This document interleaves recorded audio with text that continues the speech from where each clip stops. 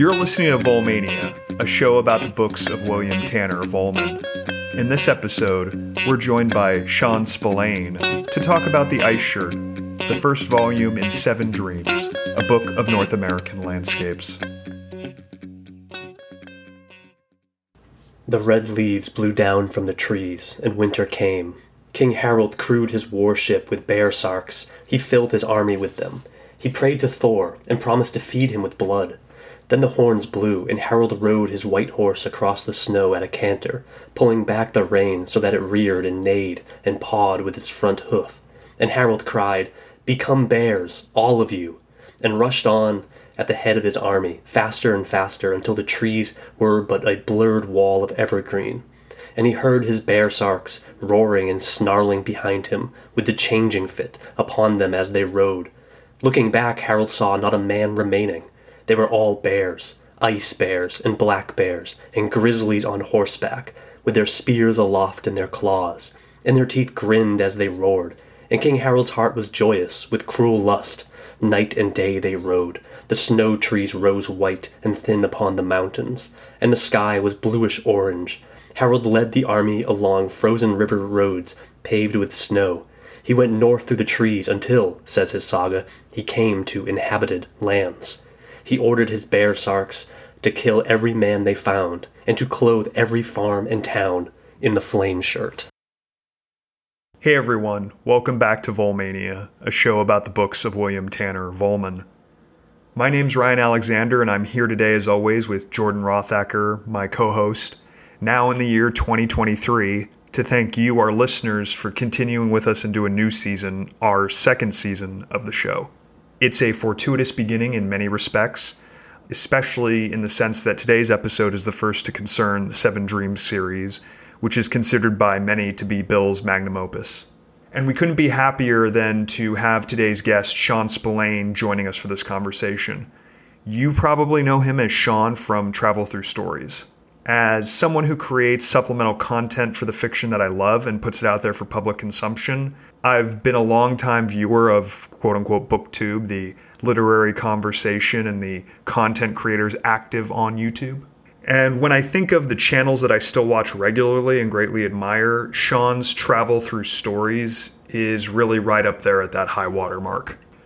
We're constantly thinking of who to invite on the show and who would make a good interlocutor, not only in terms of conversation with Jordan and myself, but also matching each guest and their sensibilities and their interests with one of Bill's books.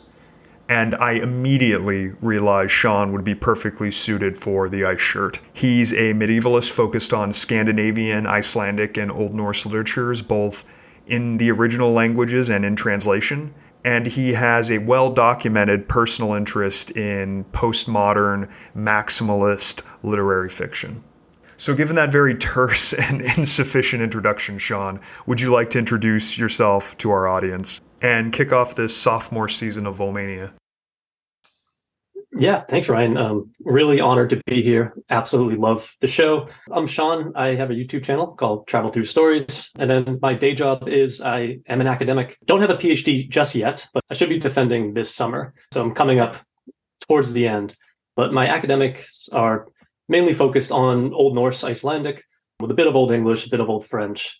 I'm really kind of interested in the kind of cross-cultural contact between these different linguistic and cultural and ethnic groups, and the kind of literature that springs out of that. So I think reading Vollmann's adaptation of these narratives, of these sagas, is just fantastic, and I'm looking forward to this discussion. Yeah, thanks for joining us today. So this is obviously the most sort of directly relevant to your expertise and your interests, but I was just curious, what was your introduction to Vollmann? How did you discover? We've talked a little bit, you've read some other works by Vollmann. Yeah, while I am a medievalist, I kind of moonlight as a maximalist postmodernist, where I like reading a lot of kind of maximalism. My introduction to Vollmann was actually, I'm not sure if I would recommend this, but was The Lucky Star, his kind of latest fiction, I suppose. I picked that up right when it came out in 2020. I think it came out in January or February. And I read that. I've been aware of Vollmann for a while, specifically of his Seven Dreams, but that was the first one that I actually picked up and decided to dive in. And after that, which I did enjoy that one, it was just kind of, that book's a lot. From there, I read Last Stories and Other Stories, his short story collection.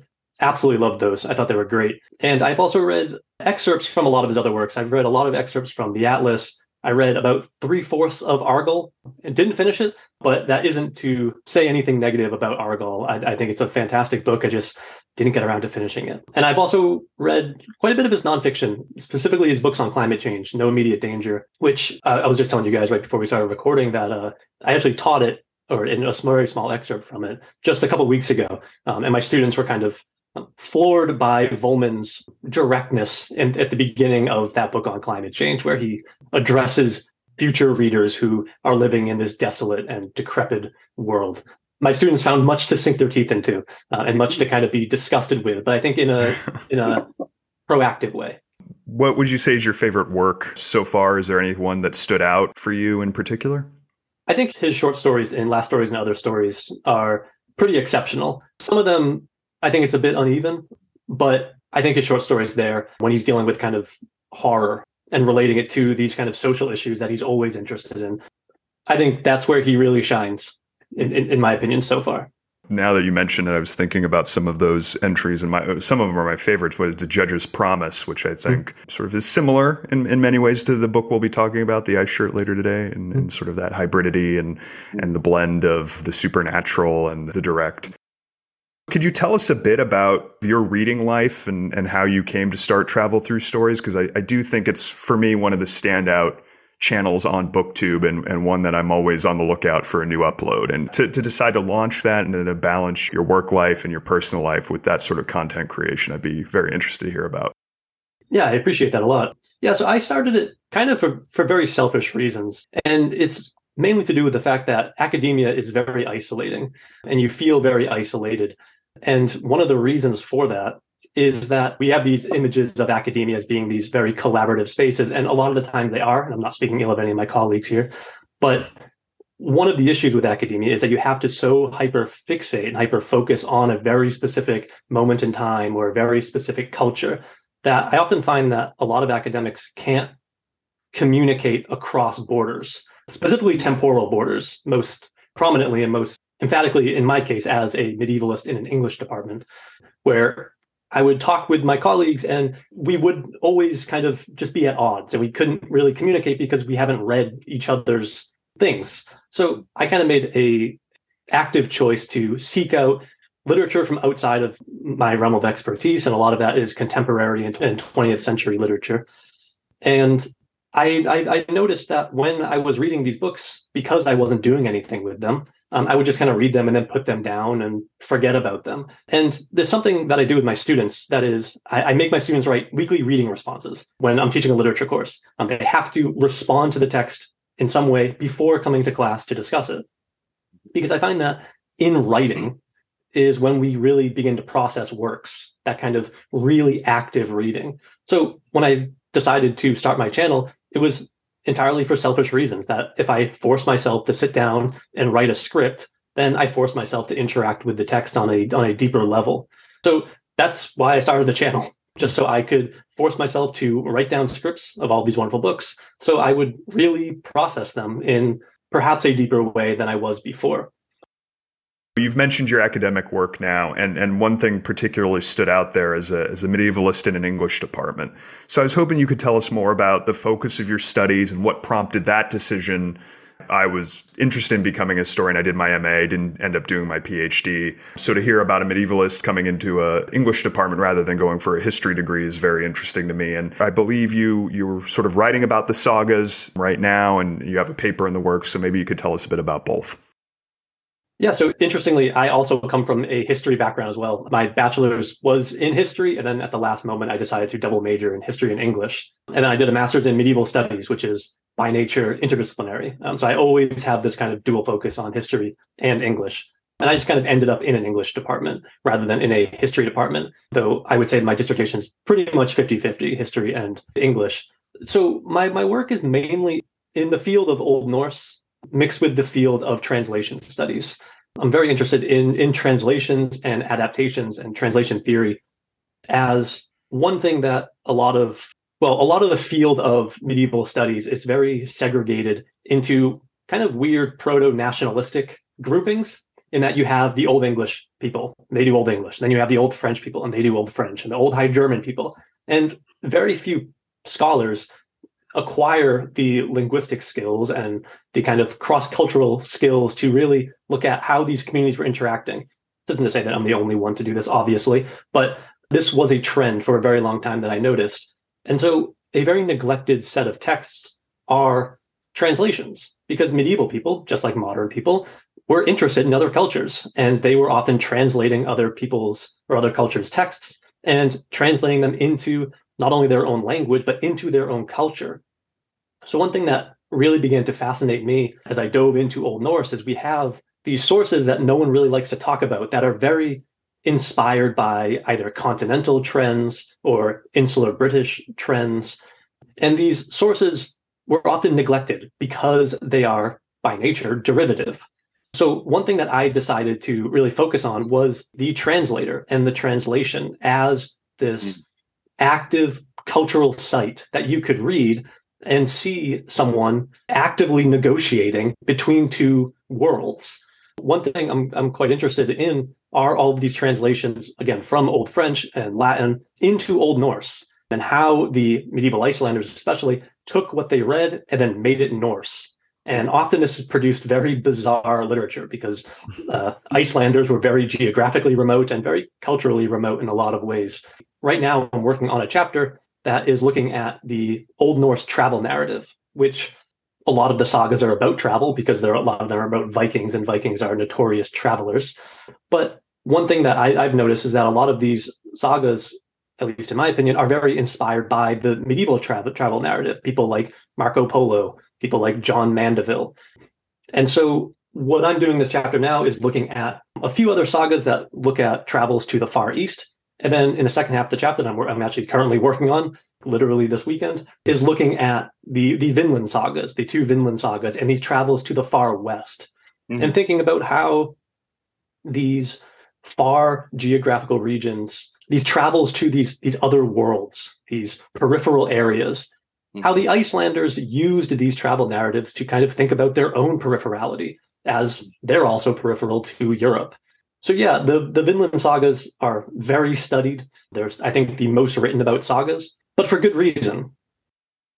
That sounds like wonderful stuff. So how proficient are you in these languages that you've been working with? I'm pretty uneven, I would say. In all the ones I mentioned. In Old Norse, I'm pretty comfortable.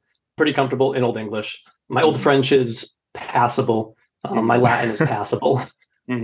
So yeah, it's kind of a little bit all over the place, but I'm pretty comfortable with Old Norse, Old English, Middle English, those kind of languages, yeah. I've been listening to the audio version of his art books that haven't come out yet, but the audiobooks exist. And he talks about when he went to Norway to do these, sketches of people as the gods, as the, Asgardian gods, and the Aesir. And oh wow, I didn't realize that. So this is Shadows of Love, Shadows of Loneliness, the forthcoming art books. That's an amazing catch. I didn't realize that. Yeah, I've seen some of them in person at his studio. So he did these kind of block prints of the publisher provided for him people to model, men and women that he would draw and then make these block prints of them as the different Aesir, the Asgardian gods. But he mentioned when he went over to do Norwegian translations and stuff that he followed the Ezra Pound method, where he just brought a dictionary and a grammar to do this kind of work. And I'm wondering if you've ever seen, he's done some of these kind of translations on his own. There was a journal, a literary journal, that published a piece by him called "Show Me a How." Have you seen this? No. I can send it to both of you right now. He's using a Hollander's translation, and he's kind of picking at it. It's the second of the two lays devoted to the hero Helga Vitha in the Poetic Edda. It's him, a very small essay by Volman, kind of looking at linguistical stuff within the Eddas there that might be something handy for what you're working on. Yeah, that sounds fascinating. And yeah, it sounds like he joins a long list of very good writers who are interested in Old Norse. People like Jorge Luis Borges, very famously was super interested in Old English and Old Norse. People like William Morris, of course, J.R. Tolkien, obviously. But yeah, that actually sounds fascinating. I didn't know he's done any translation work or any other kind of adaptation work outside of the Ice Shirt. Yeah, there's that story of the one time that Anthony Burgess and Borges ever met. They spoke in, I think it was either Old English or Old Norse the whole time. And they were in DC at some literary event. They were just like this little corner snobs amongst themselves, which, just speaking in some language they both loved as amateur linguists, and everyone else got to look on. We know Bill is, this amazing intellect, right? And going to Deep Springs, and he must have a pretty broad facility with language. He knows French, right? Based on the, Lautréamont connection. And then I was just thinking about that because I've been dipping into Poor People, and he talks about the importance of translation. I think he always hires a translator, and that's always his advice, to me when I go to do field work, and it gives you it gives the other person a chance to be comfortable because the language is more better than he or I could do. And then you got a chance to kind of lay back and also take notes while the people I think he's probably pretty good with Spanish at this point too. And the French, I know he studied in school at Deep Springs because he's talked a bit about reading like The Counterfeiters by Gide during that period, and how the slang of it, is almost indistinguishable at a certain point. And I think he even mentioned once that like Céline is usually read by French in translation now because the French is so gutter French that it's hard to actually read by a contemporary French reader. But he might have also been talking about The Counterfeiters also by Gide with that. I might be mixing them up. And then Japanese, I imagine, with Kissing the Mask. And he talks a lot about The Tale of Genji being one of his favorite works of all time. So I wouldn't be surprised at all if he was dipping into some of that in the original language. Yeah, you'd imagine it helped. I always tell my students when I teach a little Joyce that James Joyce at 16 teaching himself Norwegian so he could read Ibsen in the original. I imagine Bill is doing that for Genji. And getting back to something you said, Sean, is now that I'm making that connection, I can't speak German, but I can read German fairly well. And so what I've been doing is taking a look at the works of Peter Weiss, the author of The Aesthetics of Resistance, among many other works, playwright, novelist, filmmaker. Again, we get into the sort of vagaries of borders, right? But, I think apropos of what you were talking about, that idea of having a close read, and translation is like nothing else in terms of close reading a text. And it's just heightened my respect so much for the people who do this for a living for some of the presses we know and love. Because when you sit down and you actually pen and paper, notepad, got leo.net or whatever on my my iPad, and I'm going through and actually trying to bring it over word for word. It's just an incredible art form. Yeah, I always recommend to people who love reading to try to translate anything that they can, because translation is one of the, as you said, one of the greatest forms of reading. At no point are you closer to a text than when you're trying to make it, you're trying to take every single small part of it and trying to make it into something new. You need to understand the text so closely to be able to do that. It's actually funny. I remember when I first took one of my first Old Norse classes, my professor said that we're going to be reading all of these sagas. I was like, great, I have all the sagas, I can read them. And I didn't even realize that when he said read, he meant translate. He was using the terms interchangeably because to him, reading is translating. If you're dealing with texts outside of your original language, reading it in translation is fine, but that's not how you really get at the text itself. It's to translate it yourself and then compare it with other translations, of course. And it sounds like what you're doing, what's so awesome about your academic work is that you're looking at these intercessors. You're looking at these people who themselves are like a liminal space between cultures, that they're not only just translating a text, they're translating a culture between the one that they're of, the one that they may have partaken of in some way or another to get that language and knowledge.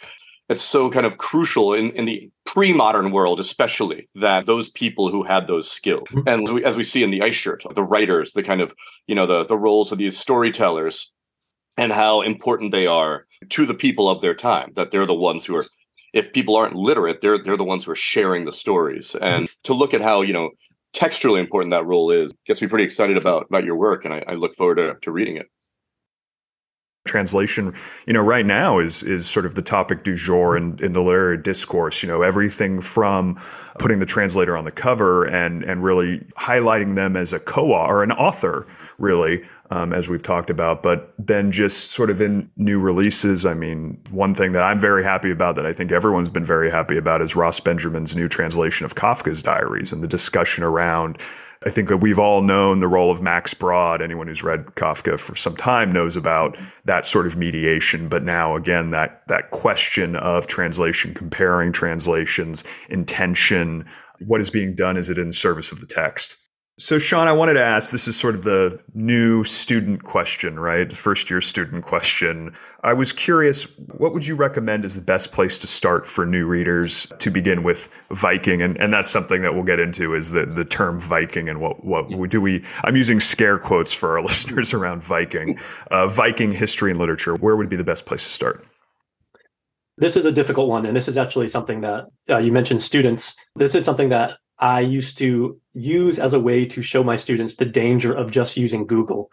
You used to be able to, Google has since amended this, but you used to be able to search the poem Völuspá, which is one of the most famous Old Norse poems. It tells of the creation of the world and the destruction of the world, Ragnarok.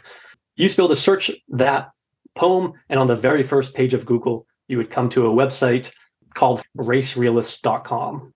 And you got so immediately. So people's first interaction with this poem would be from the perspective of a white nationalist.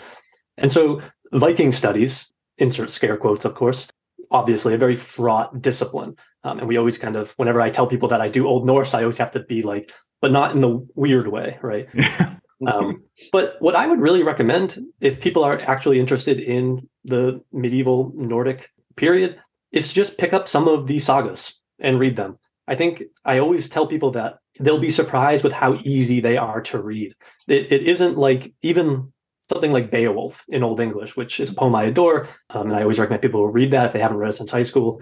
That is even more difficult than a lot of the sagas, because the sagas are written in prose and they very much feel like modern novels. I think it was Milan Kundera who said something like, if the Old Norse sagas were in any other European language than Old Norse, we would consider them to be the precursor to the modern novel. They feel like novels. I think we've spoken about this, Ryan, that the most difficult part of reading the sagas is just keeping all of the different Thors straight, because everyone and their kid is named Thorfinn or Thorkel or Thorin or whatever. But I always recommend just picking up the sagas and reading them. Pick up Gisli's Saga or Ale Skallagrimsson's Saga or Hrafnkel's Saga and just try reading it. You'll find that it's actually quite easy to follow.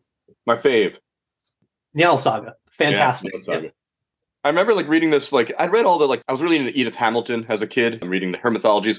And even though she's mostly Greek, there is that section in the back of all the Norse stuff in her mythology. So I was reading all the different kinds of mythologies when I was really young. And I was dipping into the actual original sources occasionally. But when I first read this, I think it was during college or towards the end of college for me, it was that same kind of realization that it's just wonderful, straightforward novels. And Kundera would probably have a problem that it's not the psychological novel. We don't really get as intimate into the characters. There's just a lot of almost buckshot of characters, and they're quite often named Thor. But I remember telling a friend, I'm kind of flashing back on when I started reading this, and it was after I read the Ice Shirt that I started reading, after I discovered Volman, that it was extremely democratic and extremely brutal, was my memory of Njal Saga. That everything is some kind of justice needed to always be meted out, even though it's often justice with an axe, but there was a balance that always had to happen of justice and getting to the all thing. But it's maybe brutal justice, but a sense of justice.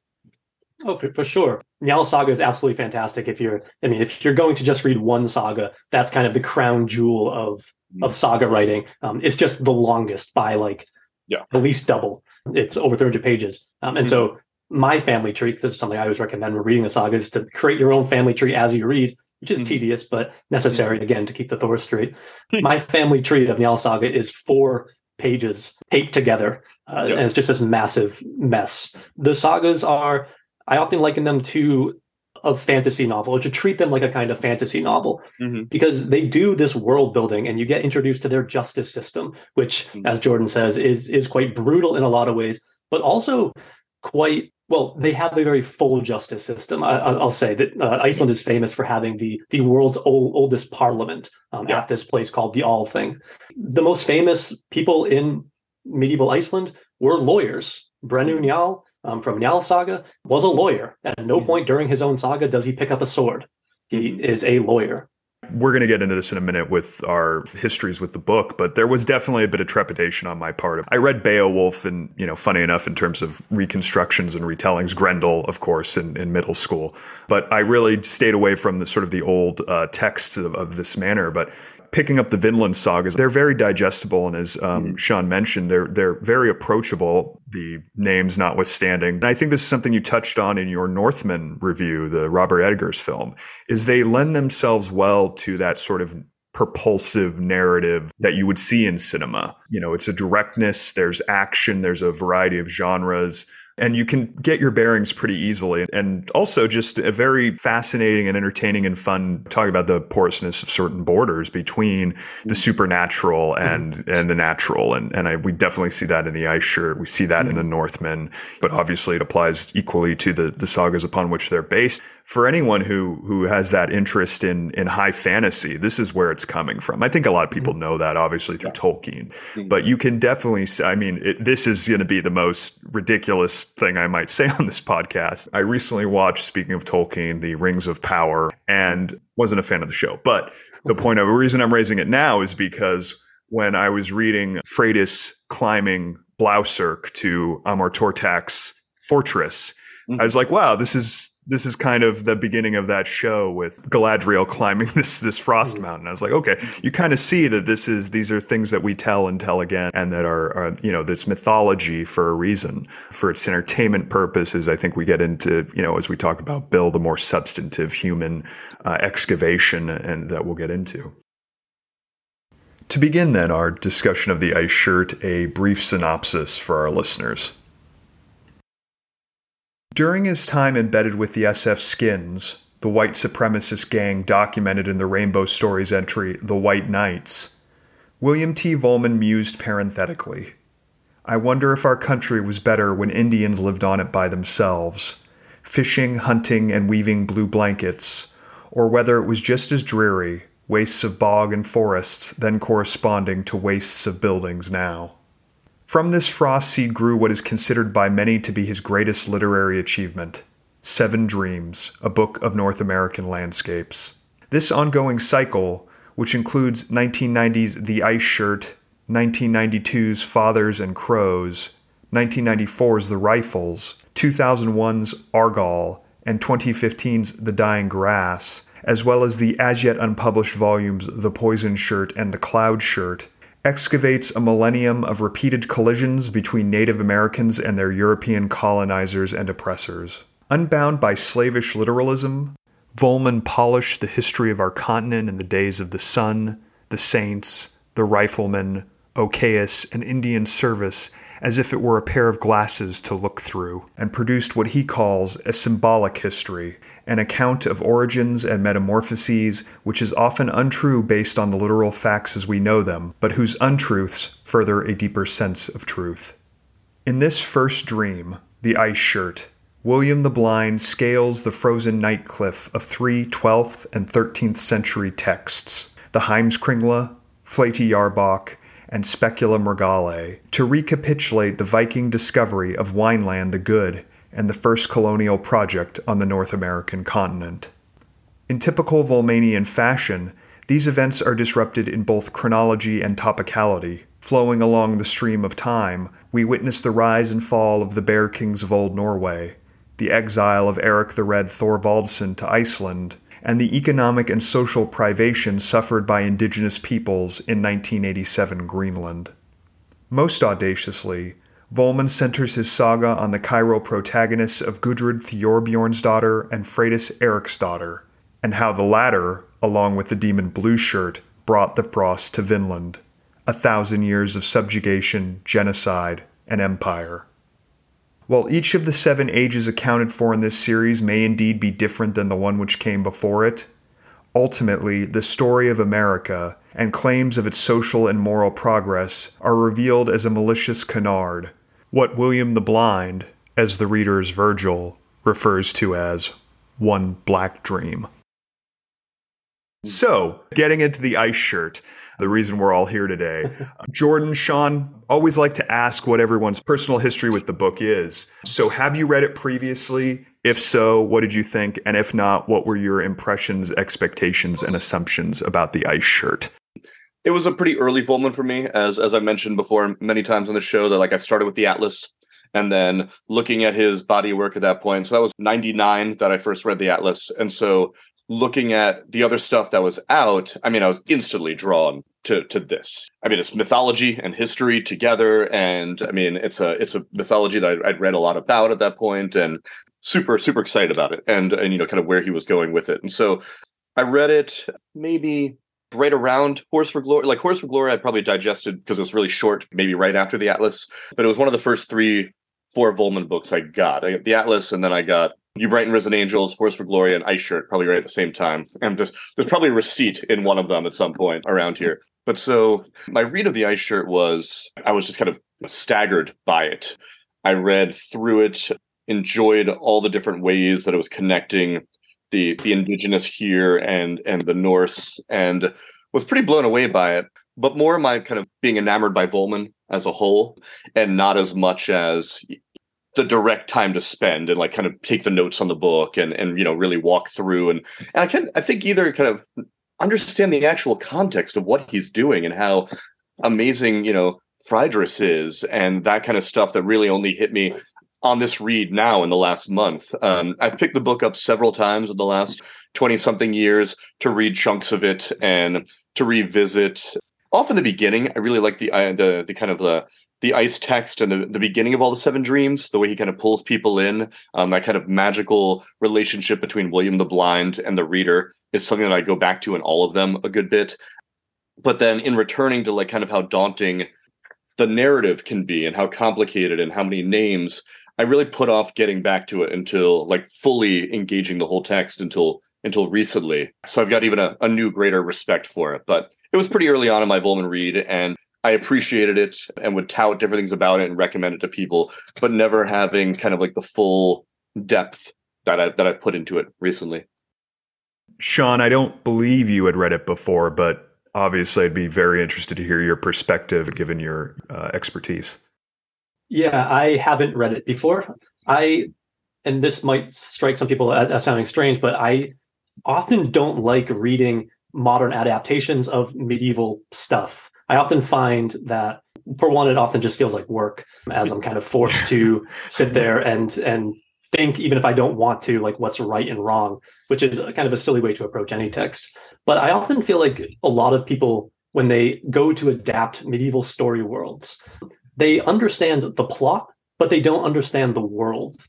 They don't understand the tone, the mental world, and the physical world, and our character's relationship to it. The worldview of medieval people was very different than our modern post-Enlightenment world.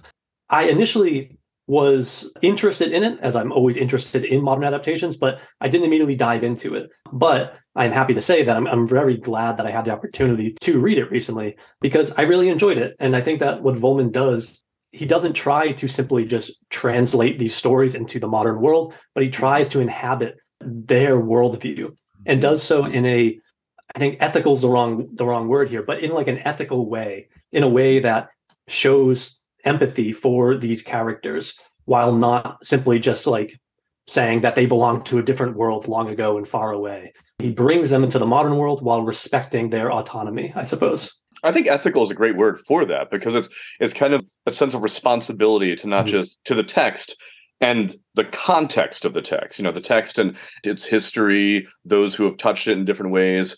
I know what we'll get more into, of course, is that, and it's in the agenda that Ryan has drafted for us, but kind of how much more of the text and language of the conqueror there is than the conquered, than the indigenous. And of course, part of the project of the whole Seven Dreams is that it's in the language of the conqueror. Nothing more explicit than, of course, Argle, that's in, Elizabethan English. But that's one of those things that even, stood out more in relief to me now, is that he's doing the best he can, and there's just so much more of the Greenland, the Viking, the Norse stuff than there is of the indigenous. And so he has to respect it and be responsible to it in many different ways. And so I think the kind of ethics works in lots of ways, because it's about the practice of what he's doing, but also a sense of kind of responsibility to the people and the time and the text. I know we might get to a discrete conversation about William the Blind later, but you've both brought it up here. I think the one instance that stood out to me, and even though it was very small, is the Bear Kings of Old Norway, and we have Harold Fairhair, right? And he has this sort of fantastical dream experience. And William the Blind is talking about being afraid of Laplandish witchcraft and how they're kind of responsible for all the trickery and the mischief and the chaos in the world. And something that's fascinated me about William the Blind as a character and as the most sort of frequently recurring self-insert for Bill is what he represents and how he's both contemporary to us or to the time in which the book's written. It is Bill in a certain sense, as he has said in an interview for The Dying Grass, but it's not. It's reflective of the time and the social attitudes and the prejudices in which the novel itself is set. And for me, I first became really cognizant of this reading The Dying Grass and Grass Text, which opens it, where you see William the Blind in attendance of Rutherford B. Hayes' inaugural address in 1877, and he's espousing some virulently anti-black and anti-indigenous sentiments. And he has a son who was killed under the command of the main character, Oliver Otis Howard. So he's interacting with the story in the matter of sort of this, of his own ethics, his own personality, his own mores that are fed to and a part of this sort of broader collective. And so I recognize that similar worldview pretty immediately now, coming back to the first novel and seeing that sort of passive received antipathy or superiority towards Laplanders or the British, Irish, Hebridean, and then most of all, certainly the indigenous. And yeah, so I think that ties into ethics, as you said. And so I'm dipping my toe into the water of theory here, which I apologize to all my theory friends if I butcher it at all, but I was reading an essay by Frederick Jameson, and he talks about this concept of the dialogical agon as being a particular voice, and in his opinion, his argument being the only ethically successful voice that one can write the historical novel in, being both connected to and apart from a particular period in representing it, recognizing mediation, recognizing appropriation, particularly around the concepts of historical trauma. So I think that ties into kind of everything we're talking about here. I did want to talk a bit about my assumptions coming into the text as well. Yeah. I have to say, I feel like I shortchanged, whether it's Bill as author or whether it's the sagas and the Viking literature as a whole. So again, like Jordan takes me back to my earliest days of reading Volman. A couple years ago when I did the Volmania group read, it was The Seven Dreams, and I made a choice. I kind of leaned on the excuse of Bill saying, which is probably a commercial marketing thing of, you can kind of pick them up and read whichever one you want. You can read them out of order. It doesn't matter. And that may be true, but something I've learned through the show is the benefit of reading sequentially. I think I've picked up on things I wouldn't have otherwise. But yeah, I was very self-serving. I said, I'm going to pick 3 that look good to me. And I immediately jumped over. And part of the reason that drove that is I just didn't have an interest in this period in this culture. Yeah, I'm coming from a history background where I focused on contemporary European history, and particularly World War II, the Holocaust, and the Nazi medical apparatus. That's what my focus is. Thus, my interest in Europe Central. Mm-hmm. And I think, like Sean, a strong interest in that book, but also a little bit of skepticism because you can't really turn that analytical side of your brain off. And I'm thinking, particularly about the characterization of Kurt Gerstein. But yeah, I think I decided, okay, I don't really want to do the whole Viking thing. So I'm just going to jump over. And I did a disservice to myself as a reader because I think, as we're going to talk about, this is an outstanding book. And I think there's so much enjoyment. I'm just amazed by Bill's growth as an author, as a writer here. Jordan, when we talked about this maybe an episode or two back, last episode, I think towards the end of our conversation with Daniel, you had said you're really excited to get to The Seven Dreams because you feel like that's a watershed moment. And I think you're absolutely right. And I couldn't be happier to have been proven wrong.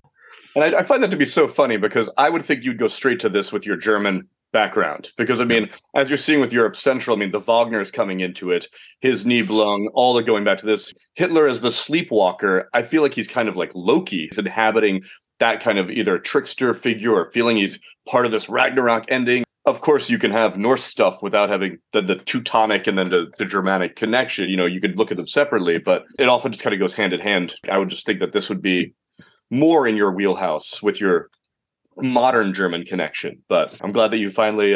And that's actually what you brought up was also instrumental to me in my reread, since I hadn't read this in depth again in 20 years. You're right, though. The key to all the other Seven Dreams is here. He's seeing that project, at least some form of full project, and he's letting us know in this. Well, I think that's a great point of transition. Speaking of projects, I thought it'd be good to start us off loomings, as it were, the intention for the Seven Dreams as a series. There are two really key texts here I want to read from. The first being from the Expelled from Eden reader, which is his letter, sort of almost like a query almost, probably to a potential publisher about Seven Dreams. And it's called Seven Dreams Description of Project. Summary of Aims. When Norsemen first discovered America in the 10th century, they called it Vinland because there were wild grapes everywhere. They rushed from their ships to drink the sweet dew. Vinland would have been paradise were it not for the fact that other people already lived there. The Indians, whom the Norse called Skraelings, or savage wretches. The Skraelings were clad in animal skins. Their food was deer marrow mixed with blood. Despising them as outlaws, the would-be settlers cheated them at trade or killed them as they slept. Not surprisingly, the Indians fought back, to such good effect that in the end the colonists gave up. Vinland was left more or less alone for 600 years, but there is a haunting moment in the medieval Greenlanders saga when... And now Sean will read the extract Bill quotes from here in the English translation by Kniva Kuhns, followed by the original Old Norse. The natives soon came to the place Karlsefni had intended for the battle. They fought, and a large number of the natives were killed. One of the men in the natives' group was tall and handsome, and Karlsefni thought him likely to be their leader. One of the natives then picked up an axe, peered at it a while, and then aimed at one of his companions and struck him. The other fellow was killed outright. The tall man then picked up the axe, examined it a while, and threw it as far out into the sea as he could. After that, the natives fled into the woods at top speed, and they had no more dealings with them. Nu varu þessi ráð höfð Karlsefni lagði til. Nu komu Skraelingar í þann stað Karlsefni hafði atlat til bardaga. Nu var þar bardagi, og fjöldi af liði Skraelinga. Ein maður var mikil og væn í liði Skraelingar, og þótti Karlsefni sem hann mundi vera höfðingi þeirra. Nú hafði ein þeirra Skraelinga tekið upp öxa eina, og leit á stund og rædi at fjallaga sínum, og hjó til hans, sá fjall þegar dauður. Þá tók sá inn mikli maður við öxinni og leit á stund og varp henni síðan á sjóinn sem lengst mátti hann, en síðan flúja þeir á skóginn, svá hver sem fara mátti, og líkir þar nú þeirra við skiptum. And now back to Volmund's description of the Seven Dreams. Seven Dreams will open with this scene when the Indian leader rejects the axe and will close inside a uranium mine on a Navajo reservation, when Vinland has largely been tunneled through and concreted over. Implicit in the axe is a reified evil which both the Indian leader and the Icelandic saga writer recognize. Seven Dreams will structure its story upon such reifications. The standard trope in sagas of the weapon that is cursed and turns upon its owner.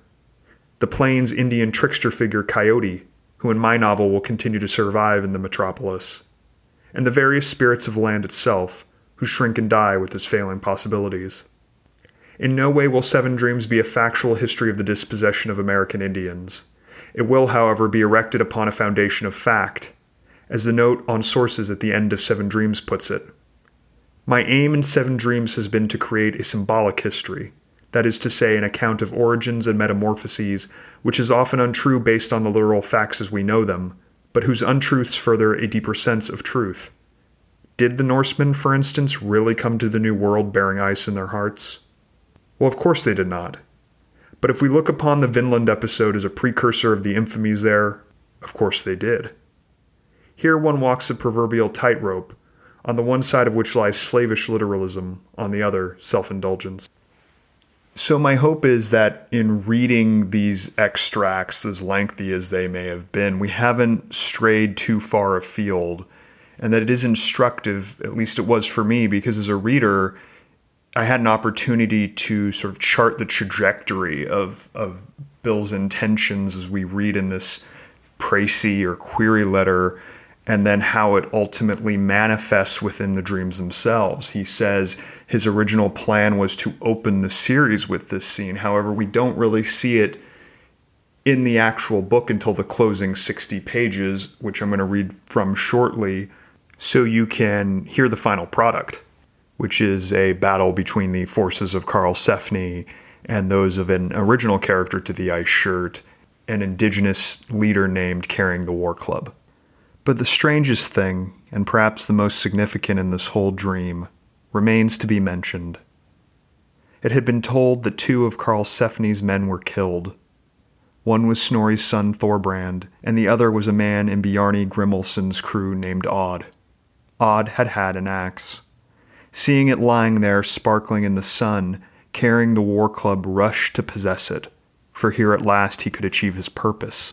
Now there were many names for an axe. Some called it Shield Fiend, and some called it Helmet Witch. Some knew it as War Witch. To others it was Wound Wolf.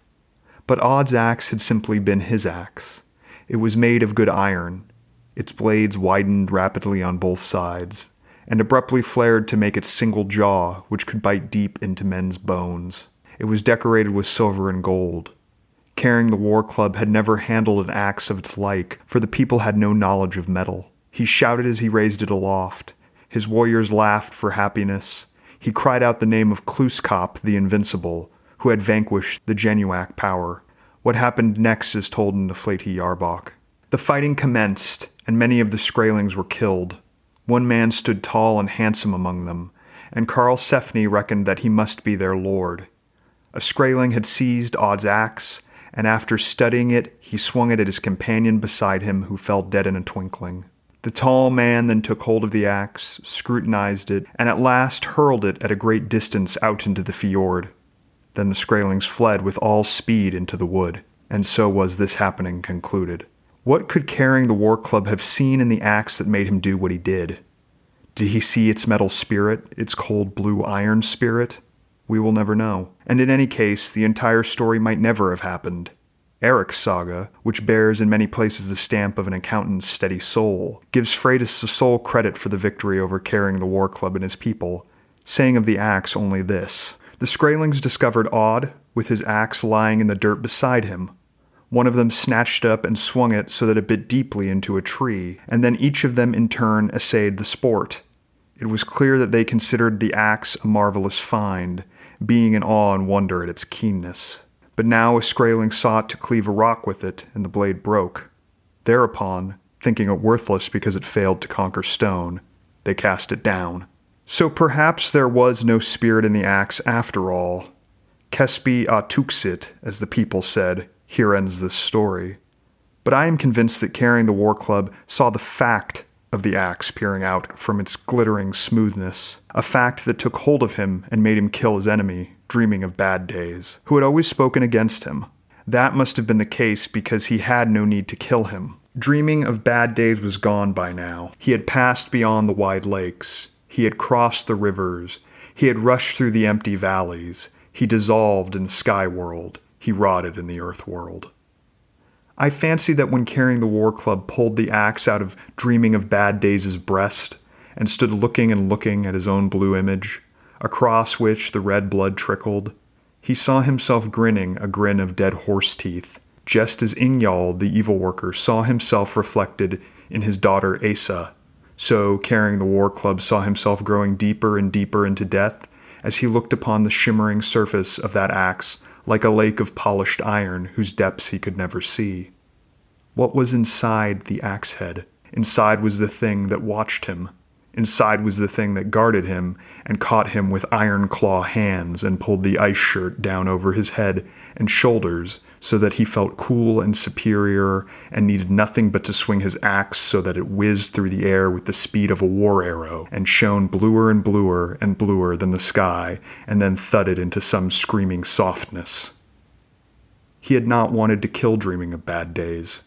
He had sincerely not intended it. Praying to Kluskop, he sent the axe spinning through the blue sky and down into the blue water, where it whirled and dimmed and became gold and then green, and it vanished. And now, carrying the war club, like so many others, is out of this saga. Sean, can you tell us a bit about these source texts? Because this is intrinsic to Seven Dreams as a project, and here is at the micro level or the ground level, we're seeing an exact example of Bill's sort of adaptations. He states in the Ice text, the introduction, that it's predominantly the Flæde Jarbok, so the Vinland sagas as we know them, the saga of the Greenlanders and Eric's saga. But I think it sort of extends beyond that to the Heimskringla, the Speculum Morgale, and then I believe there's a map as well that you were hoping to speak about. I think it's important. I mentioned it earlier, but to reiterate, the Vinland sagas, they aren't regarded quite very highly by literary scholars. For their literary merit, a lot of scholars kind of don't think that they're up to scuff. That's a phrase. As some of the other sagas are. And the Vinland sagas are very much used by historians, and they're very much mined by historians, or at least traditionally so, because this narrative is incredibly important for so many different national identities. And so the Vinland sagas, even if they aren't literarily up to snuff, which is the right phrase, they are the most published on sagas by a fairly large margin. But of course, William Vollmann knows this, and he did quite a bit of research. And what he found was that the Vinland sagas, just like any other saga, can't stand alone. And you have to do so much other research kind of around the apparatus of the sagas in order to fully understand them. So he has, I think, 20 odd pages of footnotes at the end where he references the specific manuscripts and the specific texts, among them all the ones that you mentioned. When we're dealing with medieval sources, what's quite interesting is that we're often dealing with individual sources. This is obviously pre-printing press, right? Pre-Gutenberg's printing press. So the sources that we're dealing with are almost all unique. For instance, Grænlendinga Saga, the Saga of the Greenlanders, we only have one source of, and that is in the Flæde Jarbok that Ryan mentioned earlier. Erik Saga Røde, Eric the Red Saga, we have two copies of from two different manuscripts, and they differ in and of themselves. We'll talk about that, I think, when we start talking about the Skrælings, because the description of the Skrælings are different in both of the two manuscripts, and one of them is often ignored in favor of the other one. The English translation is only based on one of them. So this is all to say that when we're dealing with the sagas, we're already dealing with multiplicity. We're already dealing with discrepancies between the sagas. We like to think that Norse mythology and Norse history is straightforward and linear. It's not. The stuff that we know about the Norse gods, for instance, almost all the sources come from Christian monks writing about them hundreds of years later. So the Vinland sagas, for instance, are both written sometime, and people debate this, and I'm not going to get into the nitty-gritty of dating because we'd be here all afternoon. They're often dated to sometime in the kind of late 13th century, maybe 14th century. And they're preserved a couple hundred years after that. But they describe events that happen right around the year 1000. And the year 1000 is quite important. Remember the year 1000 because that's the year that Iceland became Christian. So the sagas that we're reading about Eric the Red and Leif the Lucky and Freydis Eriksdottir are written at the very least, 250 years after the events that they are describing. And of course, they weren't dealing with written sources. They were dealing with oral sources for the most part. So this is the equivalent of, say, us in 2023 writing down for the very first time the events that happened in 1773. This would be like us writing about the Revolutionary War and only dealing with oral sources.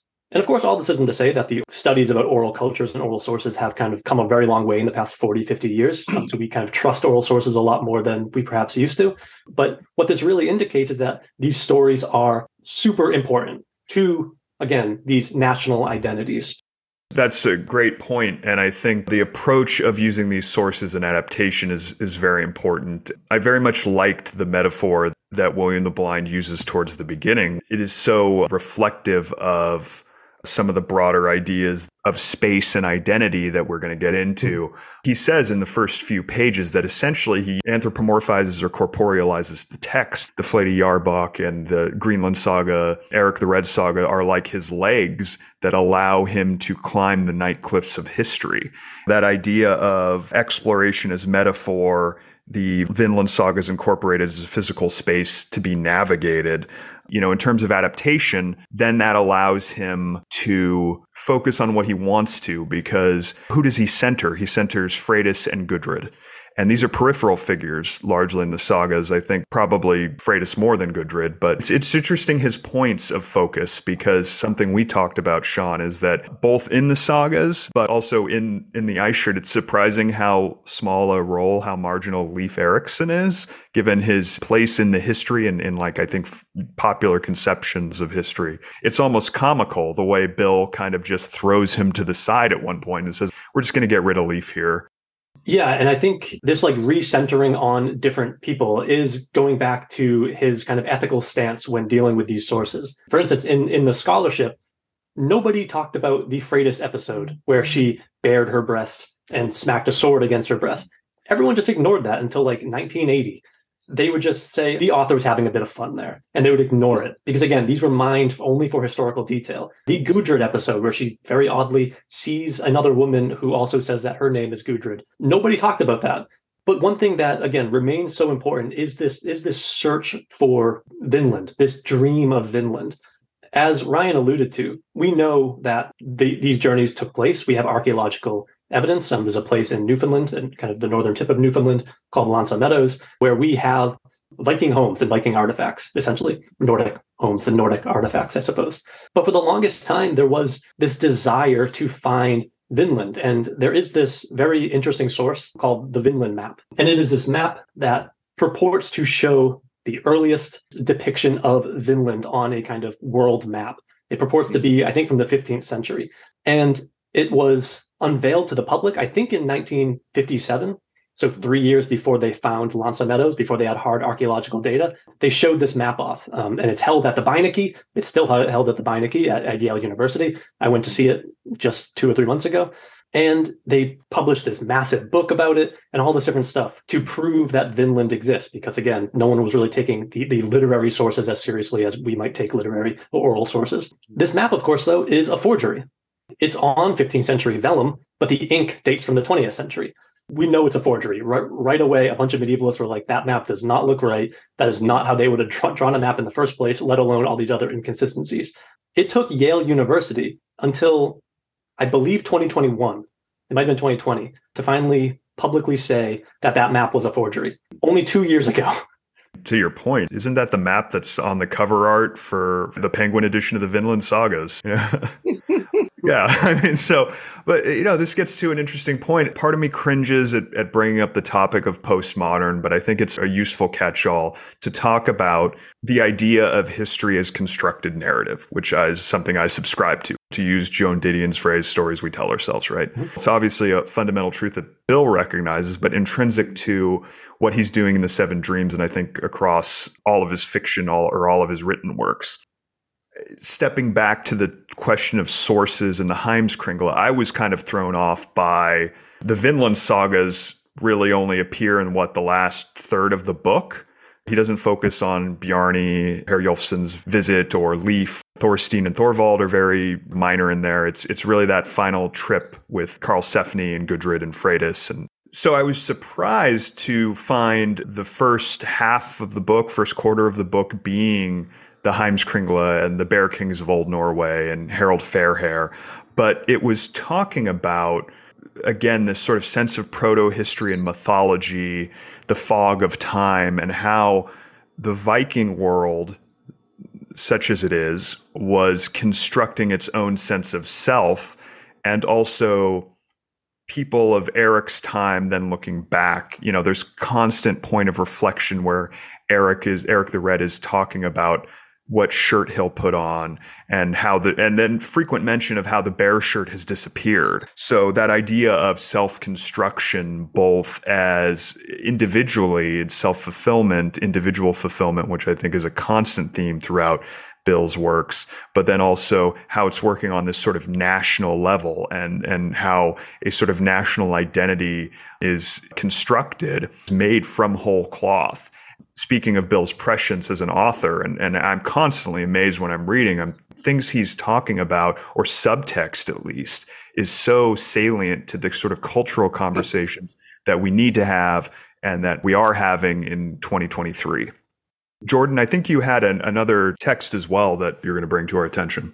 Yeah, and that kind of fits into multiple things that you both were saying. I mean, Sean, did you read all the back matter of Ice Shirt? Yeah, but all the different manuscripts that he's dealing with, and all the different sources. There's a point that he makes there that, like, kind of both of all the wonderful things you both just said, that you both picked up in a little bit, in that he makes a point, and it's one of those kind of like humorous, bratty, where it's really Bill and not like William the Blind that is coming through in the stuff, where he talks about whenever there's a text that is less valued by history or historians or academics, he always uses it. He actually emphasizes it more. And if there's two ways to look at things, he's going to not only bring in both, but he's going to emphasize the one that's been least popular. And I think that's the intention, that clearly you've shown all these biases of academics and history and looking at texts in one way and disparaging one because it doesn't fit with the other, or it doesn't fit these other narratives, or the way we've traditionally looked at a particular history.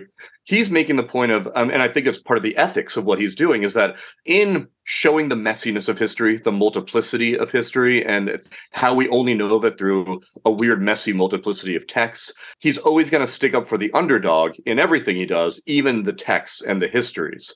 And so he's pointing that out quite often, even with the indigenous, the Native American stuff, where people say, this person thought this person thought that. And he's like, and I'm going to emphasize both, but particularly the one that's been least thought. And so he's doing that also in the Norse stuff, which is really nice. I mean, one of the reasons why I was never that interested in the Vinland sagas, to bring something back, is that I've just found them too short.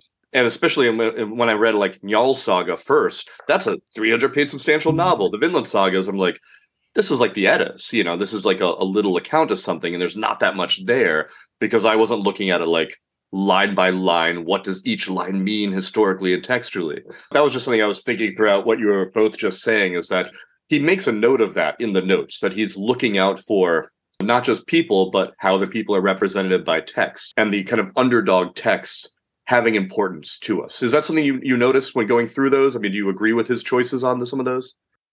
That's a good question. I mean, it's quite interesting because he has all these notes to like the Speculum Regale, or in Old Norse, the Konungsskuggsjá, the King's Mirror, which isn't a text I would necessarily think to combine with the Vinland sagas. And I think that's one thing that he does quite interestingly. As Ryan was saying earlier, this use of Heimskringla, which means like circle of the world, is a history of the Norwegian kings. So it's very much this Orgio Gentis, this origin of Norway. But it was written by an Icelander named Snorri Sturluson. And Snorri Sturluson, I think, is a really important echo of Volmund, or of William the Blind in some way, because this book begins with recounting Heimskringla and these characters like Harold Fairhair that Snorri tells us about.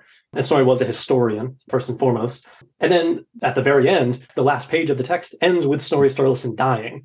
And Snorri Sturluson is a very important figure because he kind of helped Iceland become a colonial state to Norway. He very famously kind of sold out Iceland to Norway. And right after Snorri Sturluson dies, Norway comes in and takes over. And that's the end of the kind of Commonwealth era of Icelandic history. And from then on out until 1941, when Iceland declares independence, Iceland is a colonial state. So I think there is this kind of prolonged echo with Snorri Sturluson and these kind of issues around colonialism and imperialism, and how that's all related to the history writer. 2 points that I want to make there based on what you said, Sean, is that you mentioned the translation of the Speculum Regale, the King's Mirror, and that makes sense aesthetically, I think. Ice mirror of our ideas. Mirrors are a frequently recurring image throughout how we see ourselves. And Bill's talking about how we see ourselves as the individual and how we see ourselves as a society in relation to our ancestors and as a collective, as a nation, if we want to use that term anachronistically. And then again, getting that idea of construction, storytelling, narrative, history as a story, speaking of Snorri, the novel ends talking, we've had this, as you've said, this brutal period of justice, Jordan, right? Reciprocity, a violent reciprocity. But what does he say about Snorri? Snorri tells us the story of Vinland as Wineland the Good. So it's that idea of we are going to recapitulate or restructure or repurpose nostalgia. There's a quote at the end: "No text from the past can stand on its own and be enjoyed without misapprehension by the modern reader." So our misreadings coupled with mediation and the intention of the history writer is something that is top of mind and really a point of focus for this. And that's what's so great about that very last part before the first appendix that's still kind of part of the dream, wearing the ink shirt. And because the dates on that section is 1235 to 1988. And so it's to him finishing the book. And so it's Volmund wearing the ink shirt as William the Blind, just like Snorri Sturluson is wearing the ink shirt. It's another identity we pull upon ourselves that has its own powers and limitations, like all the other shirts have before this. And so it's like the perfect ending. I think this is getting back to sort of the point of my earlier question. I don't want to belabor it too much, but just how facile postmodernism can be as a descriptor. When I line up what we're talking about, and I'm divorcing it from the more theory academic aspects of postmodern, but when we talk either about a long, complicated text or one that's sort of playing with this idea of the social construction of history, to me, when I recognize that definition, doesn't seem really any different than what scholars refer to when they talk about orality, right? And the idea of telling and retelling and adaptation. And we're going to take these stories and, whether we're going to make them field guides, as I think Gisli Sigurdsson says, talking about orality and field reports and, warning. Well, maybe we don't want to really go over there because it's a bit dangerous. So you might want to be on your guard if you're going to sail west. Ultimately, Bill is doing exactly what the saga writers did. Mm-hmm. Yeah. I think that's why Volmund has always dodged the term postmodernism. And that's why in some of the definitions, the different definitions of postmodernism, why I've avoided it, because he reads so much literature of the past, ancient world, medieval, anything that he's realizing what he's doing is not that different. Yeah, what is contemporary? I remember what contemporary writers are, and he's listing the Tale of Genji, right? Well, no, he spent the last 200 years of It's from this interview. I mean, some scholars talk about every age has pre-modern, modern, and postmodern inclinations within it, and that those are just different trends. We can look at them like that. And so he is postmodern in the sense that humans have always been postmodern. One of my favorite Volmund moments, I'm in college, I'm really into him, and I'm telling people about him, and I'm just captivated that someone just asked him in an interview his favorite writers, and he just came down to saying, my two favorite writers are Hawthorne and Plutarch. And that was just probably one mode, that he was in the mid 90s. Both of those sum him up pretty well, and what they both do with history and fiction in relation to history and with guilt and morality and ethics and all that both of them are doing. And it's exactly what you're talking about. We can interpret Herodotus as a postmodernist from these same angles. He's going to go around and talk to people and hear stories. And yeah. And he's saying their history, and some of them are accurate, and some of them are just field work, and some of them are myth. And that's what makes Herodotus so wonderful. And I know Volmund likes Herodotus also. I think you're both 100% correct. The definition of postmodernism as is kind of multifaceted, and I think we can find a lot of aspects of it in a lot of different places, including the medieval world.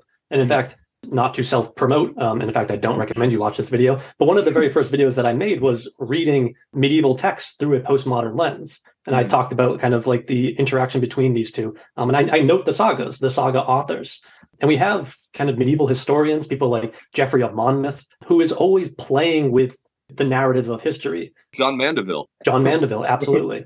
Yeah, there's a moment in Geoffrey of Monmouth at the very beginning where he is retelling the history of the kings of Britain, essentially. And he says that all of what he's about to say, he isn't actually writing it, he's just translating it. And he's translating it from this very old British book. Where is the book? Oh, I misplaced it. I lost it. So all of his kind of contemporaries were very annoyed with him, but he's clearly parodying them in some way. If you don't mind, there's 2 sentences in the preface to The Ice Shirt that speaks to this a lot. Readers are warned that the sketch maps and boundaries here are provisional, approximate, unreliable, and wrong. Nonetheless, I have furnished them, for as my text is no more than a pack of lies, they can do no harm. And so he is working with a history that is itself approximate and itself has gaps and stuff that he needs to fill in and that medieval historians needed to fill in as well. What I find interesting about the way Volman does it is there are these like layers of fictionality and these layers of filling in these gaps. There's one moment kind of in the middle of the book where he just says, he's talking about this character named Yorand, who's only in here for like a page or two. And then it just says, what Yorand died of, I cannot tell, for there is a wormhole in that part of the manuscript.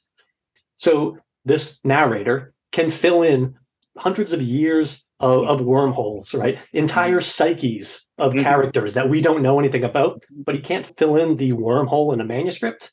So like this back and forth between these two ideas of him having complete fidelity to these sources and then also making up all of this different stuff, I think is very playful. And again, that's what the sagas do. The sagas are always making up stuff. Yeah, he's populating the Ink Islands with the moss of his speculation. I think he puts it something like that. That's to the point about William the Blind or the writer of history. You know, it's telling us something about him where he chooses to focus and where he chooses not to. And, you know, something that's interesting to me before we kind of move on to more stylistic discussions about the prose, I did want to talk a bit about where we see points of connection between this and some of the other work. This ties directly into what we've been talking about, where he chooses to focus and embellish and expand and exaggerate. And it's in keeping with his broader interests, of course, right? To me, the most compelling manifestation would be, again, just individual characterization. And here it takes the mode of what a frequently recurring motif that he refers to as the changing game, right? The idea of self-construction, identity, figuring out who we are. And this is present and recurring across all of the characters, from the actual human beings to the cosmological sort of entities, deities, etc. Those all discernible Volmanian characterizations around failure, around self-hatred, around gender, around understanding oneself and one's sexuality. I think that's where I think I was struck most by what he was able to do with the saga, what he filled those wormholes in with. He filled them in with a lot of himself. So did we see any connections between the Ice Shirt and the broader corpus? Was there a coherence or dissonance between this and the other dreams, or not? How did those considerations impact our reading? Did we see any sort of cognitive tethers between this and the other works? As I mentioned earlier, it seems like this dream sets up the others, and maybe this is a chance to read some of his original plan. You read this kind of put into print plan that he had for the Seven Dreams. And in this interview from 93 with Larry McCaffrey, he gives this, spoken idea of how the Seven Dreams began. And this is where he talks about Ovid and the whole idea of metamorphosis. And it really sets us up well because he talks about this book in context of Afghanistan Picture Show and Rainbow Stories. He first writes Afghanistan. He's working on Afghanistan Picture Show. He's gone to a far extreme for otherness and the exotic. And then Rainbow Stories is him trying to turn his focus back onto home, back onto America and what he's seeing. He says, the simplest way to put it is that Rainbow Stories, I wanted to understand what America is like. The fascination I had with the exotic experience was also very much here. I wanted to look at lost souls and marginal people, and I wanted to help them in some way, as I try to do with Afghans. But so his experience of writing Rainbow Stories was to get him to realize that he still didn't quite understand America, where we are. So that leads to this whole project. He started originally with something a lot more close to Ovid's Metamorphosis, and that'll be one volume, changes of 7 different periods in America. And then it got to this much bigger thing. His description here is really, really wonderful of what he's trying to do. Because he says the first book of the series, The Ice Shirt, describes people who came here around 1000 AD, encountered the Indians, and how they tried to stay, but they weren't able to. And that he was very interested in Ovid's Metamorphosis, and from Ovid he got the idea of these kind of different ages of America, and this would be this kind of ice age. In the first dream, The Ice Shirt, the Norse began this process of degradation by introducing ice into Vinland. The other dreams carry on different aspects of this motif until we end up with the present, and everything is kind of concreted over. He talks about each age being a little less good than the one before it. But the really beautiful part is this one paragraph here, so bear with it, because it does answer what you're asking. Metamorphosis is one of the main activities of human beings. We're always trying to transform ourselves into things that we are not yet and may not ever become. We do this either because we're bored or unhappy with what we are, or because we're satisfied, or because we want to improve ourselves. But whatever underlying motivations are behind this, transformation is a central activity. A lot of creation myths, probably all creation myths, deal with this. In a way, history is basically a description of metamorphosis. As we go from myth to history, people lose a lot of their powers. Suddenly, we're no longer able to change ourselves into birds or gain superhuman powers. Or we can do these things, but only very rarely. But we're still able to change ourselves from one kind of person to another. The ice shirt is partly about that particular barrier between myth and history. In the old days, people could change into bears, or at least men could, and then suddenly that doesn't become possible anymore. We actually get into the ken of memory and history. People can imagine that there was such a thing, but whether or not it ever really happened, we will never really know. And then a little further later, he does give this line, whereas the characters in the ice shirt see some way of escaping from whatever they are, either by changing their locations and going to Vinland, or becoming the sun or whatever, that may or may not be an illusion on their part, but at least it's their hope not to be fixed. I think that kind of runs through then how he deals with many of the characters through the rest of the Seven Dreams, these kind of either aspirations to go other places or to be other things in these other places or where they are. That little insight, to reread that, which I hadn't thought of in years while reading The Ice Shirt again, because there's that one king who can no longer change into a bear. He's like the first one that this happens to that he mentions in The Ice Shirt. Is it Harold who's trying to find his father's bear shirt, right? Yeah. That his mother buried. Mm-hmm. And I think he's described as the last king who can't transform anymore. Yeah, and that's how we live up to ideals, right? Because I'm thinking of Eric then generations later talking about, well, I can't put on the bear shirt. We can't do that anymore. But what does he do? And what does his daughter Freydis do? They can try to change themselves, and ultimately they kind of debase themselves a bit through putting on the blue shirt or putting on the gold shirt. Metaphor for different attitudes or actions we adopt.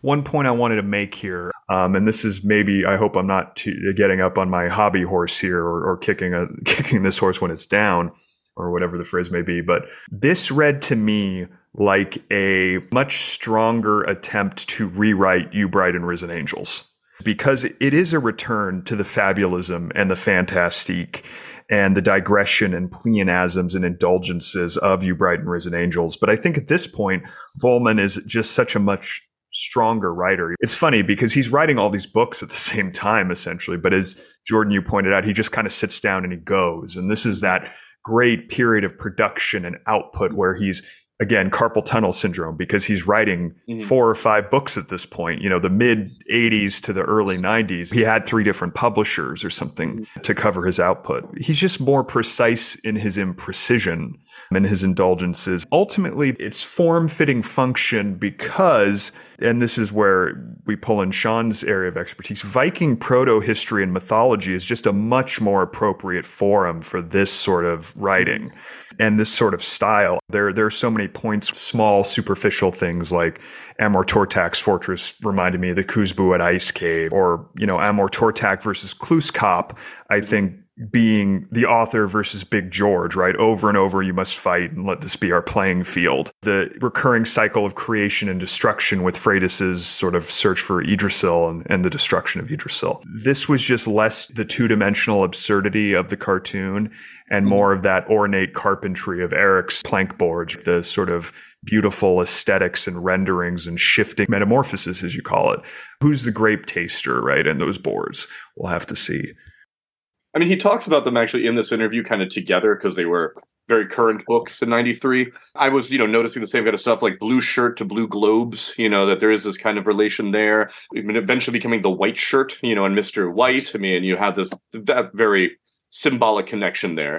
Both kind of having the feeling of the monolith in 2001 to me at some points, the way it's being referred to and the kind of symbolic nature of it. One of the reasons why I think last time we talked that I said this is when he really takes the next step of writer is, and you're kind of comparing it, and you kind of touched on that in your comparison, is that other than the Seven Dreams, Vollmann has always said he doesn't plot. Like, he doesn't plan a plot.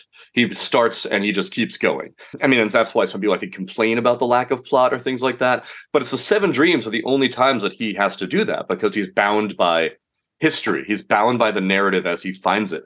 And I think that's why this book is the beginning of him getting much better as a writer, because it imposes limitations. I don't think his books are too long. I don't think all the people say he'd do better with an editor, of course, because people somehow think an editor only cuts, and like doesn't add more or something like that. He edits a lot. I don't have a problem with length and things like that. It's having the limitations of having to deal with text, having to be an ethical responsibility to the sources, the people of the sources, and that there are parameters. Ultimately, this is not a very long book. It's just barely over 300 pages of the primary text.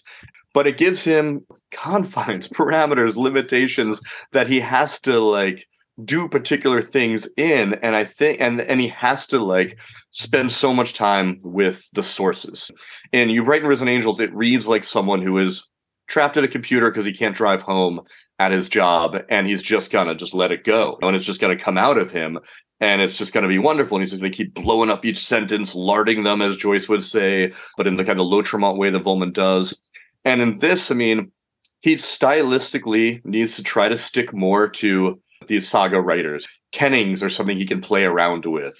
And so the self-imposed limitations, I think, are this great thing for him to kind of really excel as a writer and do all the great research that his intellect and discipline can do, to read every single thing, to go to every location, and to try to be, again, as ethical and appropriate to even locations. And he gives us those notes that, like, this place probably looked different in 1000 CE. And so I've made it look like this other location in the 80s when I went there, because it sounds more like what it looked like. The fact that he has to do all of that and conform to that, I think, is what makes this not only great, but is the beginning of him doing such greatness. And I know, Sean, you might not have read some of these other dreams, but by the time we get to like something like Dying Grass, which might be his greatest book, there's less of the kind of veering away from subject. There's certainly more of him just being enraptured in subject. Because one of the things that everyone always brings up about The Ice Shirt is the San Francisco transvestites episode, which is a very small one. And it's not even as postmodern as all the stuff of him and his friend Seth in like 87 going to these places.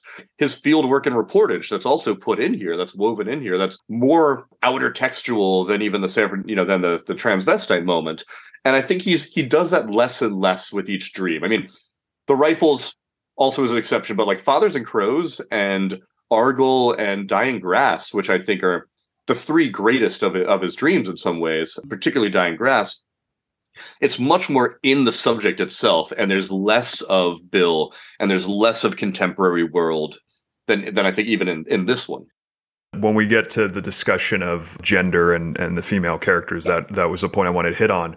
Yeah, I think I was in the same boat as you, Jordan, where before I read the book, everyone talked about the Viking colonization of the New World.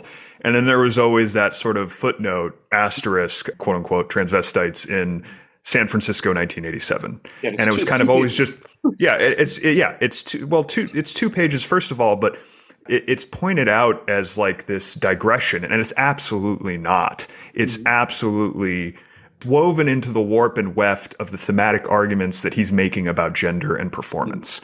That is a substantive thread throughout the entire novel. One of the strongest. Yeah. So like literally the metaphor is putting on a shirt, putting on a clothing of a different identity. So, exactly. So I was so struck by that being pointed out as like some sort of dissonant note when it was one of the most harmonious thematic notes in the entire novel for me. To get back to the point I was maybe trying to make earlier, it's just that this is just the perfect forum for his strengths. It's really allowed him to frankly weaponize all of his just tremendous gifts as a writer at this point, which have been hard won because, as I've said, he's been writing all these things concurrently. He's writing hundreds, thousands of pages at this point.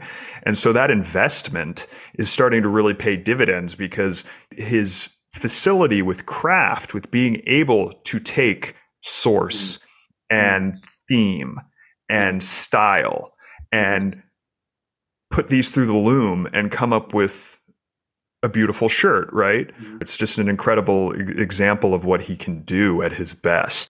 to throw this to Sean, and Sean posted on Instagram, your research, getting ready for this, and you posted other books that I didn't know about that I guess are also fictional adaptations of Phaedrus's story and some other stuff.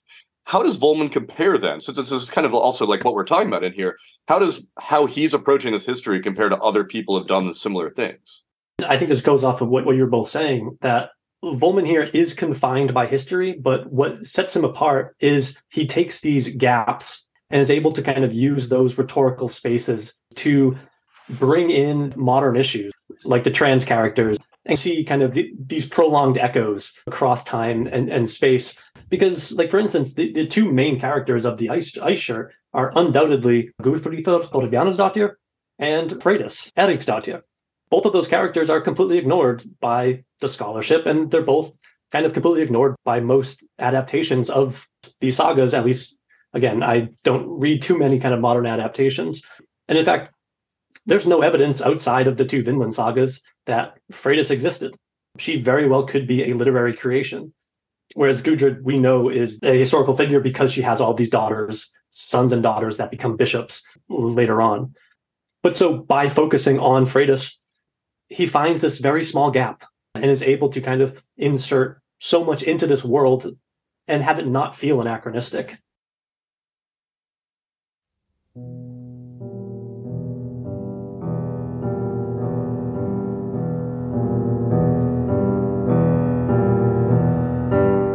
South of the white line of pack ice, the sea was specked with swirls of ice powder like a pebble beach.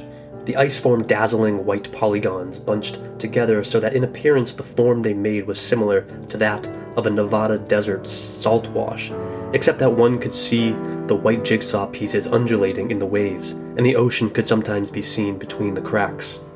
The distinction between sea, sky, and ice was confused. Everything was blue and white, blue and white. There were so many broken patterns. This was Ginnungagap, the abyss where the 9 worlds had been created from fire and ice, for to the south was Muspelheim, the kingdom of fire, whose sparks rose up to make the stars, and to the north was Niflheim, the kingdom of cold. The Rime breath met heat breath in Ginnungagap, and melted into drops, from which the first being, evil Ymir the frost giant, was born. His offspring killed him, the sky was made from his skull, and in Helluland I have seen the mountains created from his bones. Ginnungagap endured.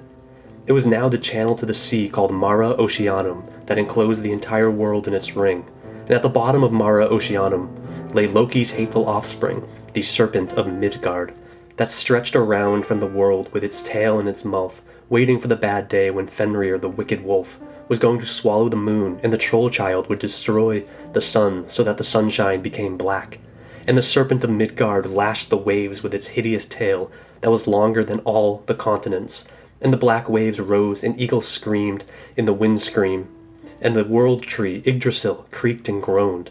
And then the men from Muspel came sailing across the sea with Loki as their steersman, and Loki was laughing and laughing very awfully, with tears of poison crawling down the seer tracks in his cheeks, and in his eye sockets were black and blind, because the gods had tied him to a rock beneath another serpent that spat acid in his eyes.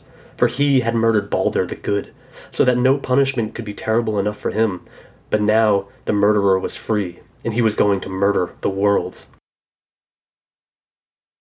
I think this is excellent time to pivot to a discussion while we're talking about his intentions and execution about style. And I'd be interested to hear from both of you what you appreciated or maybe what you didn't, critiques you may have of the prose itself and Bill as a stylist and the aesthetics of the writing. I'd like to hear you, Sean, on this, because in some ways he's trying to, I think, faithfully adapt some stylistic things from the sagas, but then, of course, either he's trying to not always be entirely faithful, or also he just can't help but be Volmund on some of them. And those are the moments where I kind of feel like it's a little uneven, where he still kind of slips into the influence of Lautréamont upon him, and that these sentences have to be exploded. And that's why I think he's gets better over time and in every way. That, like you mentioned, the last stories and other stories, and I love that book so much.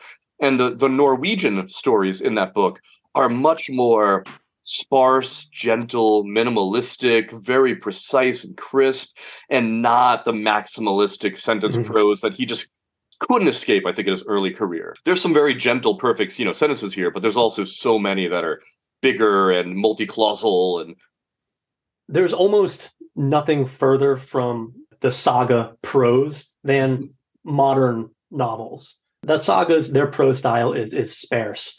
They're minimalistic in so many ways. And you're forced to kind of infer motivation. Before someone kills someone, it'll just say and then Thorfinn picked up his axe and killed him. And you're left to, you the reader, and this is why I love the saga so much, you the reader are left to do so much of the work. And so that doesn't really fly in modern novels, right? In kind of modern, kind of sentimental novels, never mind maximalist novels.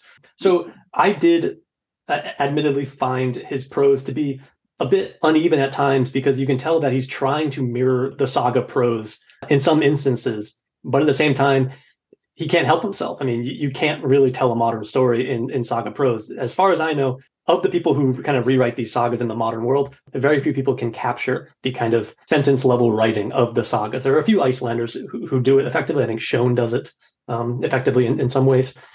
But again, I think what he does so well is capture the kind of worldview, the ideologies of these people. And he's able to make it so the prose doesn't feel entirely anachronistic.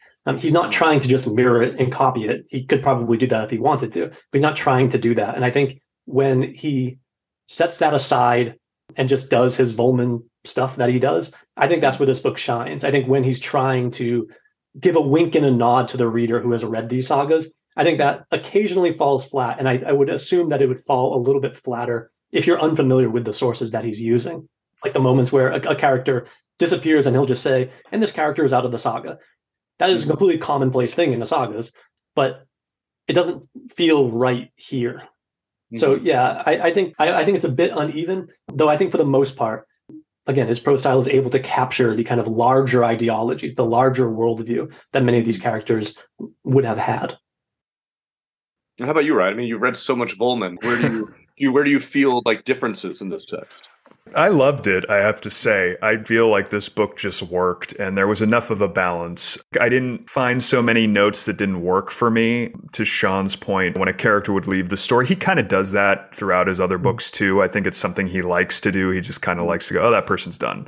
I think I mentioned in the first episode, he likes to change up the rhythm and have those moments of brevity and quickness and sharpness. And I think the strongest instance I've found is in Fathers and Crows, when there's a several-page description of a Quebec bar, and then he hits you with an incident of sexual violence that happened near it, and it just sucker punches you. It's definitely not as successful as that, but I think that's part of why he's drawn to that. Oh, and this person just, Leif Erikson's out of this story. This character never appears again. In terms of style overall, I think probably the thing that drew my attention the most is self-evident. You read about this book, you listen to commentary on this book, reviews, critiques, criticism, and you're always going to hear, for the landscapes around us is but a shadow of the landscapes inside us. This idea of personal interiority rendered into natural space, also juxtaposed with natural space being anthropomorphized or corporealized. And there's so many instances of this. I'll try to just grab a few here. The fjords grin and have teeth. Leif Erikson letting his idleness travel up long blue inlets. Poplars shook their heads violently. There's this exquisite rendering of what he calls Freydis' soulscape as this boggy marshland. He writes, half of the time the marshland is covered by the sea, and the water is as the weather is, but one cannot see Freydis' underlying nature. But as the tide is out, we may walk further and further inside Freydis. You think that you have put this muddiness behind you, but you know that you still are not and never will be away from it. Green fjords recede like memories. Boulders have faces. A ship parts the sea like a fat under a knife. There's so many instances of this, and I never felt a moment where it felt try-hard or contrived. It was a really beautiful literary conceit that carries on throughout the dreams. This is probably the central sort of aesthetic recurrence is again, this idea that we both form and are informed by our space and our place and the world around us. There's another point I wanted to make, which you did raise just briefly a few moments ago, Jordan, which is kennings. This is a very Vollmann thing. Correct me if I'm wrong, anyone, but what they really present here as is sort of these portmanteaus or neologisms where he's slamming two words together. There's a brilliant lyricism to them. I loved their construction. So what I started doing is I started writing them down every time I saw them because I loved them. I love just the feeling of them. And he does them throughout other books. I've seen them. He likes this, but he's never done it to the extent that he does it here. What worked for me, and the more that I thought about it and my own sort of headcanon around it, is that if we think about the ice shirt and the dreams as a form of translation, not literal language translation, but trying to connect two times and two sets of people, this idea of self and other chirality that we see throughout. And we think about the distance between ourselves and the Viking world, so to speak. It's like he's slamming these two things together, and the kennings come across as sort of a crude attempt to render that linguistically. Crude in the sense that I liked that it kind of almost doesn't work in several instances. I'll just read some, but there's so many throughout the text, so I hope I won't exhaust your patience with me as I just read all the ones that I wrote. It's like a paragraph. Sea sky, ice self, night forests, dream hopes, dream rumors, moss islands, dream snow, mirror seas, eye doors, wind songs, cloud sea, ocean sea, cliff foreheads, dazzle arrows, shield hopes, cloud ship, frost breath, dream cows, whirlpool lives, dream shirts, bird clowns, cloud knife, water horizon, ice life, sea peaks, ice walls, wind sea, wind songs, storm scream, snow shadows, cloud sea, snow shoulder, waterfall stairs, sky shoes, beauty circle, ice breath, map sails, ice echoes, heart scream, shame light, strife pages, life fear, cloud light, witch woe, death kiss, heart scored, mountain teeth, ice lights, cloud roads, wind breaths, wave biter, axe music, heart strokes, self-light, ice teeth, bone biter, wound gasher, leaf hands, leaf jaws, leaf mouth, tree wrecks, darkness horror, darkness terror, corpse dew, cold knives, cold fire, rotting light, death fire, war flowers, womb land, strife lust. And just as a point of comparison, I wanted to read a sentence from The Royal Family, one of my favorite passages towards the beginning, just in the opening few pages, when Tyler and Brady are driving through San Francisco. And this is written 10 years later, at least, and we still see the persistence of kennings in his writing. They oozed down Hyde Street, waiting to breast the current of lights whose source spring was a single rectangle of yellow, high above the corner. Then there were yellow market lights, gold lights, apartment lights, and lady lights issuing from a hotel awning and its grating, and sex light coming from the girl against the wall.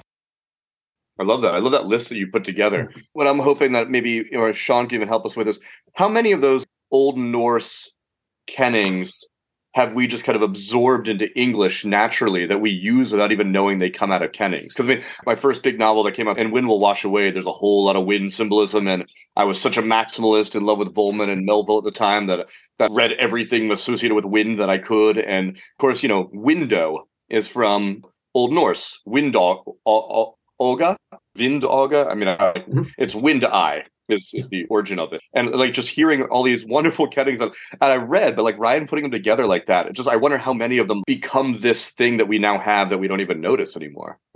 Yeah, the kennings throughout are fantastic. There are these moments where Vollmann is able to gesture at the form of the sagas, of the prose style, but also be creative. It's actually interesting. I was just checking because I didn't remember in the Vinland sagas themselves, there isn't any skaldic verse, which is quite odd. In most sagas, which are written in prose, the characters often speak verses extemporaneously. And it's actually quite interesting because a lot of these skaldic verses we can linguistically date to the 10th century when the characters themselves are living. So a lot of the skaldic verses are original, so to speak, whereas the sagas are written much later.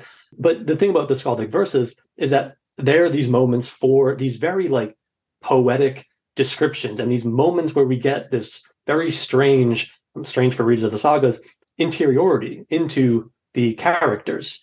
We often don't get characters' thoughts, but they will occasionally, like Hamlet, just break out into soliloquy and they'll speak in verse. So when I was reading all the various kennings in here, there aren't many that I recognized as like immediately Old Norse. A lot of Old Norse kennings are very mythological in tone. There'll often be references to larger stories, kind of mythological stories or legendary stories, whereas Vollmann uses them much more to kind of embed the natural world into his sentences. What's interesting too is that the natural world is so kind of absent from so many of the sagas. We often think of like Norway and Iceland and Greenland as being these like remarkably beautiful places, but we never get really descriptions of them in the sagas. In fact, the Vinland sagas themselves are kind of exceptional for how much they describe the natural world as they're describing these journeys. Yeah, I really liked his use of kennings because again, they, in a slant way, related directly to the style that so many of the sagas take up, or the style that so many, even old Germanic stories were told, right? Beowulf is rife with kennings. And I think that was a way for him to kind of see the opportunity to imbue this world with more kind of poetic beauty in a way that a lot of people don't give the sagas enough justice for, because it's really only in the skaldic verses that we get these profound metaphors that are kennings. So many of them just seem like original Vollmann kennings for you, that he's playing around in these tropes? As far as I could tell, yeah. There's a German volume, I forget the guy's name, who did it from like the early 20th century. That's just a list of every single kenning in Old Norse, and it's only in German. So I haven't read through them all, but I didn't recognize many of them, but they felt Nordic. They felt Old Norse. And I think that's like an important thing that Vollmann's able to do in this book is, while he's not always drawing specifically on a source, it feels like he is. And I think many modern adaptations aren't able to do that in a way that Vollmann is. And I don't know if he'll ever actually listen to this, but if he does, I think he'd probably like to hear that. Well, we'll drop it onto a USB stick and mail it to him. Yeah, maybe he'd want to hear these things one day. But I think particularly like in situations like this, he would be very polite to Ryan and I, but really only want to talk to Sean. I feel like, he would go straight to you and ask about your studies. I was with him once, and a friend of a friend was there who just kind of came along because they were kind of intrigued. It was a reading of Vollmann stuff, and the guy turned out to be an exterminator. Like, he was the only person that Bill really wanted to talk to. like the literary people, he knows what we're into, but like this guy who he's like, what kind of animals do you get? What's the most common one that you've been pulling out of how? Like he'd want to know what you think about all this like that. I get the sense that that curiosity is just part of his personality, but also that's sort of intrinsic to the strength of his books is that he spends that time researching and then imbuing, or I guess constructing that as a sort of superstructure to really develop what I guess discourse worlds is probably the term, right? Because he goes so far in depth to build his knowledge base in order to maybe have that in the background, or have that as, I'm going to get back to corporealizing text, like a skull atop Blouserk. So does, Bill's research serve as the skeleton for these novels. Like that. Discourse worlds.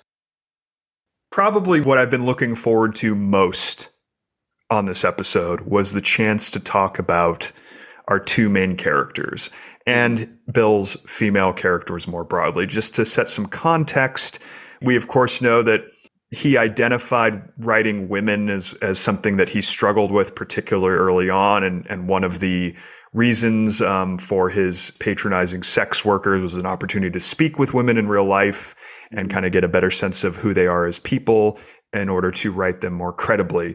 So, as we've mentioned, the two protagonists of The Ice Shirt arguably are Freydis Eriksdotter and Gudrid Thorbjornsdottir. I think I got that right. We're close enough. Nailed it. Getting the thumbs up from Sean, so I'll take it. I just wanted to talk about these two characters, what we thought of them, and how do we see Vollmann's rendering of female characters and these characters in particular within The Ice Shirt. I think one thing that a lot of, and just speaking kind of more towards these characters in the Vinland sagas themselves, perhaps just for a moment, most scholars have just ignored these two characters. But Eric the Red Saga is called Eric the Red Saga, but I mean it's really Gudrid's saga. She's really the main character in so many different ways, and Freydis really takes center stage in more than one moment. One thing that I think a lot of people who come to the sagas are surprised about are the female characters. They're very often pretty well wrought. They're often quite active, but you often have to kind of squint in order to see them properly. We often kind of get hints that the women characters are actually like doing stuff, but we're never really focused on them directly. I think one thing that's really interesting that Volmund did is that I forget which saga it is. It might be Grænlendinga Saga. There's a moment where it says something like, people were telling Thorfinn Karlsefni to go to Vinland, and Gudrid loudest among them. And it's just that small moment that Volmund then takes to really make Gudrid the pioneer of these voyages, the one who's really telling everyone, all right, we have to go. And then it's often talked about, Vinland's often talked about as Gudrid's land rather than Thorfinn Karlsefni's. And we kind of get this minimizing of the male characters in some interesting ways. I mean, Thorfinn Karlsefni, whose nickname, by the way, Karlsefni just means like manly man. He is very much background to Gudrid in the Ice Shirt. And I think that the saga indicates, again, it kind of indicates that this might be the case, but we have to kind of squint in order to see that. But Volmund sees that as an opportunity to then go, okay, what are these women really doing? How are they really taking charge of these moments? So I think Freydis is disturbing and horrifying in so many different ways, but she's active in a way that we occasionally, again, we don't quite see, though it's hinted at in a lot of the source material. I've got the Vinland Saga, the Paulson and Magnusson translation. In the first one, in the Greenland Saga, what's so amazing is that this has a wonderful footnote, because when she's telling Thorvard what to do, she threatens with divorce. And so the footnote is letting us know that under Icelandic law, women had equal rights in marriage and contained a divorce. You have that in Islam also, it's in the Quran. And this whole scene of her, when she murders the two brothers, then she goes and murders all the other women that are left. I imagine just Volmund reading that would just be like, this is an amazing character. Why is she so marginalized? She's the bastard daughter of Eric. This is wonderful stuff. I haven't actually gone back to my reread of the Vinland Sagas of where there's the whole episode with her slapping her breasts for the indigenous. But I mean, I think just those two moments, Volmund reading that, going like, yeah, all these dudes are Viking dudes, sure. But like her and Gudrun, why wouldn't he head towards those characters? And it's kind of ridiculous, the lack of emphasis on them by others when you see moments like that. There was another book that you had posted, though. I mean, has someone else written a novelistic version of her? I think this was the article you were reading about Freydis, which quotes from the skirmish where Freydis slaps her breast with the swords as an epigraph. Okay, yeah. There's a book by a popular historian called Nancy Murray Brown called The Far Traveler, because Gudrid, much later, was known as Vidfurler, Far Traveler. And so she kind of had this legend kind of built up around her, because she traveled from everywhere from North America, Canada, all the way to Rome as a nun at the end. Even in big epic sagas like Njal Saga, two of the most interesting characters in that saga are the wives of the two protagonists, because they're kind of constantly feuding with each other. The two male characters, Njal and Gunnar, are like best friends and they hang out all the time, but their wives hate each other. And they often like send assassins to go kill each other's slaves and stuff. But we see that in the Ice Shirt on the main stage, where it's really the feud between these two women that is really driving a wedge between all the different factions in Vinland. And this almost certainly was the case. Women did have dominion over the houses and could kind of encourage their male counterpart to act. Women in Old Norse are often called wetters. They egg people on. They whet the blade of their male counterparts by encouraging them or by insulting their masculinity and saying, you better go do something about that. And we see that here. But I think what is so interesting is how he just flips that around and makes the male characters move into the background and centers the feud between Gudrid and Freydis. Because again, the Vinland Sagas touch on this. It's background there, whereas here it's foregrounded. And that's the same kind of thing that the whole project is doing, in that we know it's kind of like Howard Zinn's People's History of the United States.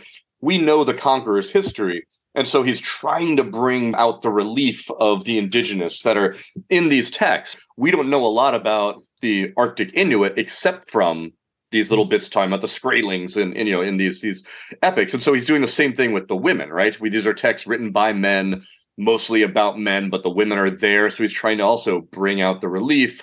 We can make the metaphor that's what he's doing in his photography. I mean, that's, what he's doing throughout his whole project. These marginal figures that are there that need to be shown. Toni Morrison, that was her big project, and she talks about reading through American literature and finding, the Black people, the African American, pulling them out of text where they're always there, but they're this kind of undercurrent or subtext. And Vollmann in this project is bringing the subtext to the foreground. And so whether it's the indigenous themselves or the women of the conqueror, and I love that he's justifying her monstrosity with this myth that's shared by both in a way, the blue shirt. Amor Tortak. So this is really, for me, the richest vein to mine in this text. This is where I found myself writing the most notes. And interestingly enough, as a point of comparison, it just was fascinating to me, or our last episode was on the Rainbow Stories. And what image stood out to me there was Virginia behind the peep show glass, and that idea that there is such a distance between Vollmann as a writer and being able to, he could only understand women through exteriority. He couldn't access their inner lives. And what an absolute difference and the opposite end of the spectrum here, where again, there's just that real credible, amazing sense of interiority to both of these women. I'll start with Gudrid, because I think that's where Sean started. We have these two poles, self and other, and Gudrid and Freydis, these sort of polar opposites. Gudrid is adopting more traditionally feminine or Christian roles of service, and that's tied into sort of critiques of the male gaze, that idea of service to others, male entitlement to women. Her father tells her, you should be grateful for the chance to please. And one of the most fascinating scenes and one of the most powerfully written and one of the most sharp critiques of the male gaze and of Bill's own fetishization of women is this scene where Gudrid and Thorfinn go just for a day on their own. There's this moment of intimacy and they're on a beach. And she starts talking about beauty, and I'm going to read it now. It's not too long, but I just think it's really indicative of the subjectivity of beauty, interrogating the male gaze, particularly a female experience of objectification. Beauty is a strange thing, Gudrid replied at last, in a rather low tone. Men have been telling me all my life that I have it, but what is it? Look at that bird in the sky. And Karlsefni, gazing where she pointed, saw a pretty black bird with white wings. And then as Gudrid said, now how much would that bird be to your mind if someone cut off its wings with an axe? That would be an ill deed, said her husband. Yes, an ill deed, said Gudrid calmly. And ill-looking that bird would be without wings, how black and ugly and beaked and clawed, like a troll. And Karlsefni said nothing, and Gudrid went on. Sometimes I'm afraid my luck is too good. Husband, would you like my face as much if Freydis strangled me in my sleep? How much would you care for me then? Beautiful you may be, said Karlsefni, but those are ugly words to utter. Let us hope they never come to pass. You know that I dislike Freydis as much as you do, but it would be better for both of us if you refrained from saying such things without cause. Oh, now you find me heavy to bear, laughed Gudrid. But it was you whom I thought so interested in the subject of beauty. And to think that was only my first lesson to you. My second lesson is that people often think something beautiful because they do not understand it. Do you like that sweet bird song? And Karlsefni listened and smiled at the bird music that came from somewhere near them. And Gudrid said again, Do you like it? And Karlsefni said, Well enough. Then Gudrid shook her head sadly, but her husband thought somewhat falsely, and pointed to a little brown bird, almost like a mouse, that was cheeping behind her in the grass. And Karlsefni saw that a green snake with a white stripe along its back had put its head in the nest hole to eat the bird's eggs.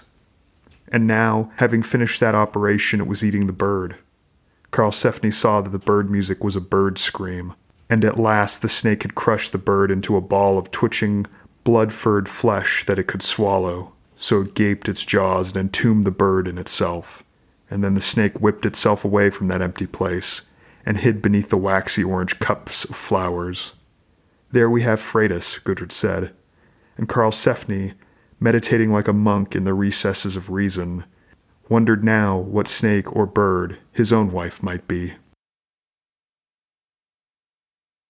To interrogate the idea of beauty and beauty standards and the experience of women, and Gudrid is particularly perceptive to the role. There's constant mention in the saga, or not constant mention in the saga. There is mention in the sagas about her beauty, and there's a real focus on it here around her hair, around her face, and then that gets juxtaposed against Freydis and then the indigenous later. But I just thought that was just a really fascinating moment and indicative of Volmund's growth of empathy as a writer and his ability at characterization. Also, just in comparison between her and Freydis, she's referred to as unblinded, I think, relative to William the Blind, and somehow being unblinded makes her able to be manipulated into locating Yggdrasil in Vinland, and because she could love. So being unblinded is somehow the ability to love. That ties into Freydis, and Freydis being, one of my favorite Volmund characters, I think, at this point. And to Sean's point, while yes, she is horrifying, I do feel compassion for her because ultimately Bill characterizes her as a refinement or evolution in his sort of down-at-heel protagonist. She read like a reification, as he calls it, of Bug or the young man, marked by loneliness, disaffection, abuse. Centrally and most saliently to her actions throughout the text is this concept that I believe he talked about with You Bride and Risen Angels, which is the idea that ethical misconduct, evil, if you want to be reductive and call it that, springs from an unfulfilled desire for love. And I think we see that based in the source text as he's kind of extrapolated. She's a bastard daughter. So, we see her relationship with Thoshild, which is very abusive, or at least emotionally abusive, we could say. That's what draws her to Amor Tortak, right? He kind of makes this devil's bargain of no one else will love you, but I'll love you in my own way, this sort of conditional love.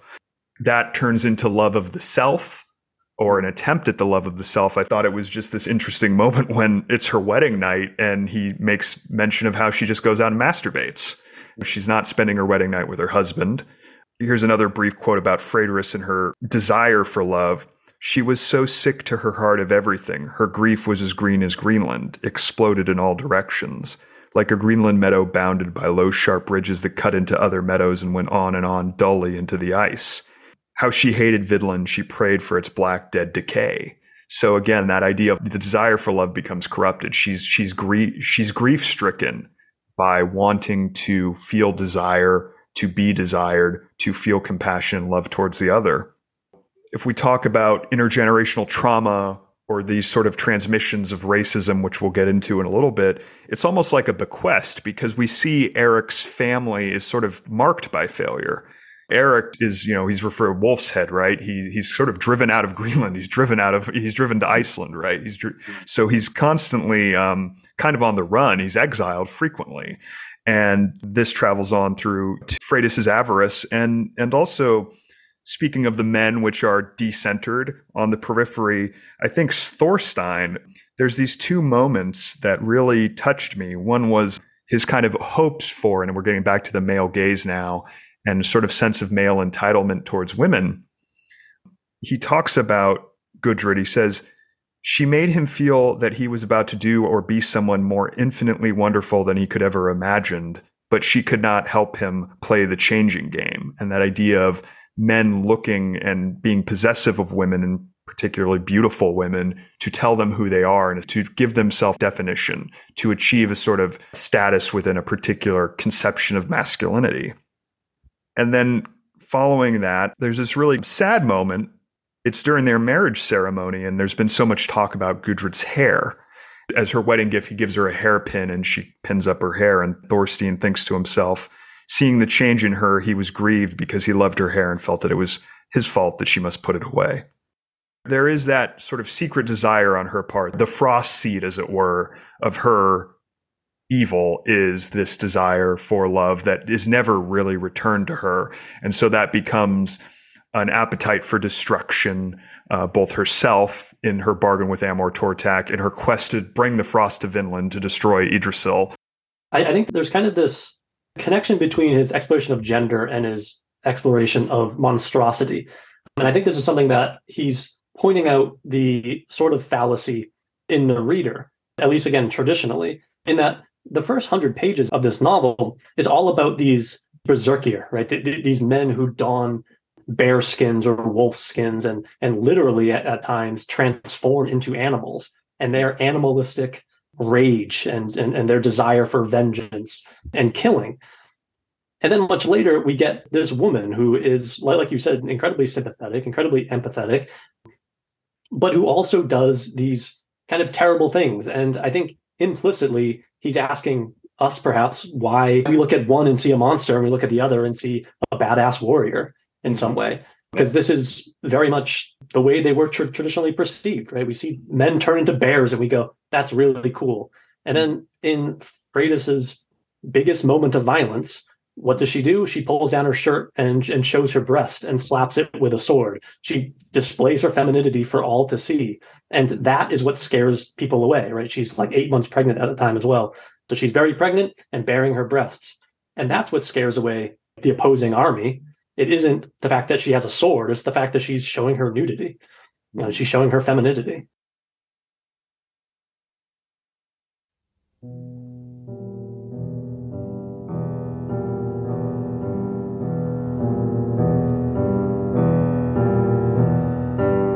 They ran past the palisade clearing where Freydis and Gudrid waited with the cattle.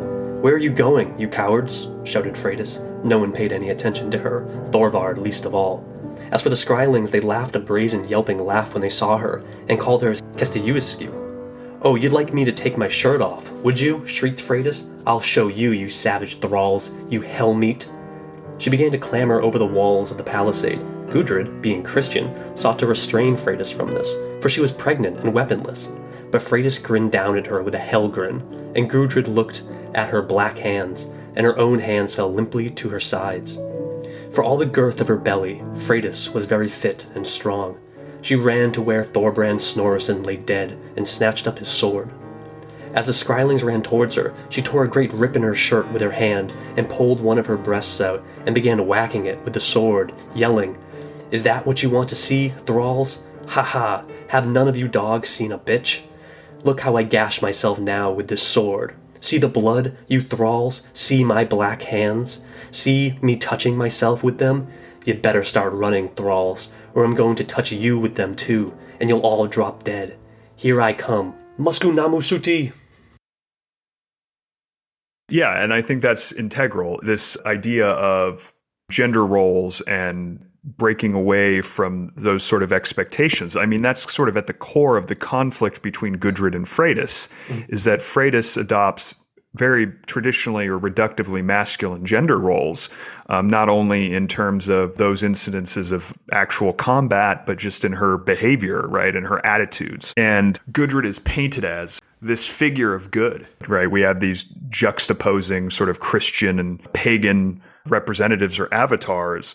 But an interesting element is this, what we could call sort of internalized misogyny, which is on both ends, where Gudrid is resentful of Freydis because she kind of takes on these stronger roles, whereas Gudrid is sort of more, I don't want to say Machiavellian, but she is duplicitous in you know, whether it's that sort of whispering in the ear is just one example, perhaps a benign example of it.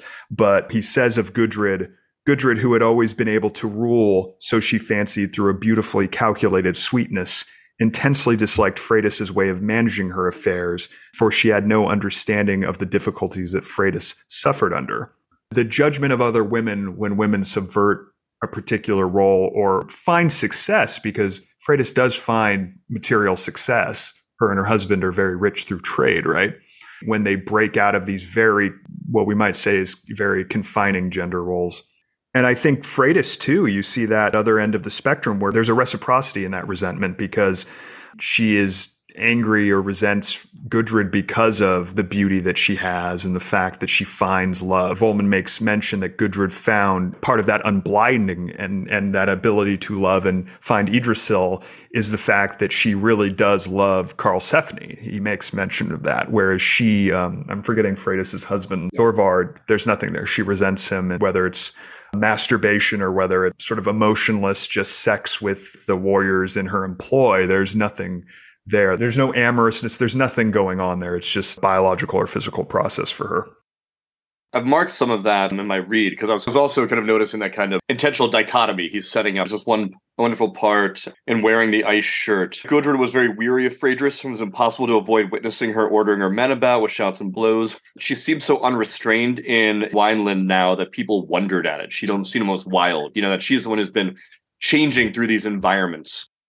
This trauma that she's experienced, right? But she could never understand that. And so that's why they came at these worlds from very different approaches that you've so wonderfully explained. I mean, like the way you've run down those two characters. And again, that's sort of central to what is the abiding takeaway or conclusion from that everyone recognizes. The landscapes around us are but a shadow of the landscapes inside us, because that very quote comes from their efforts to find Yggdrasil. And Freydis is sort of wandering this gothic, barren landscape of dead trees. And meanwhile, Gudrid is this sort of beautiful, fantastical golden forest where she does find Yggdrasil. And this is all going back to how brilliantly Bill can characterize this relationship and this dynamic within the themes and the subtext and what he's trying to get at.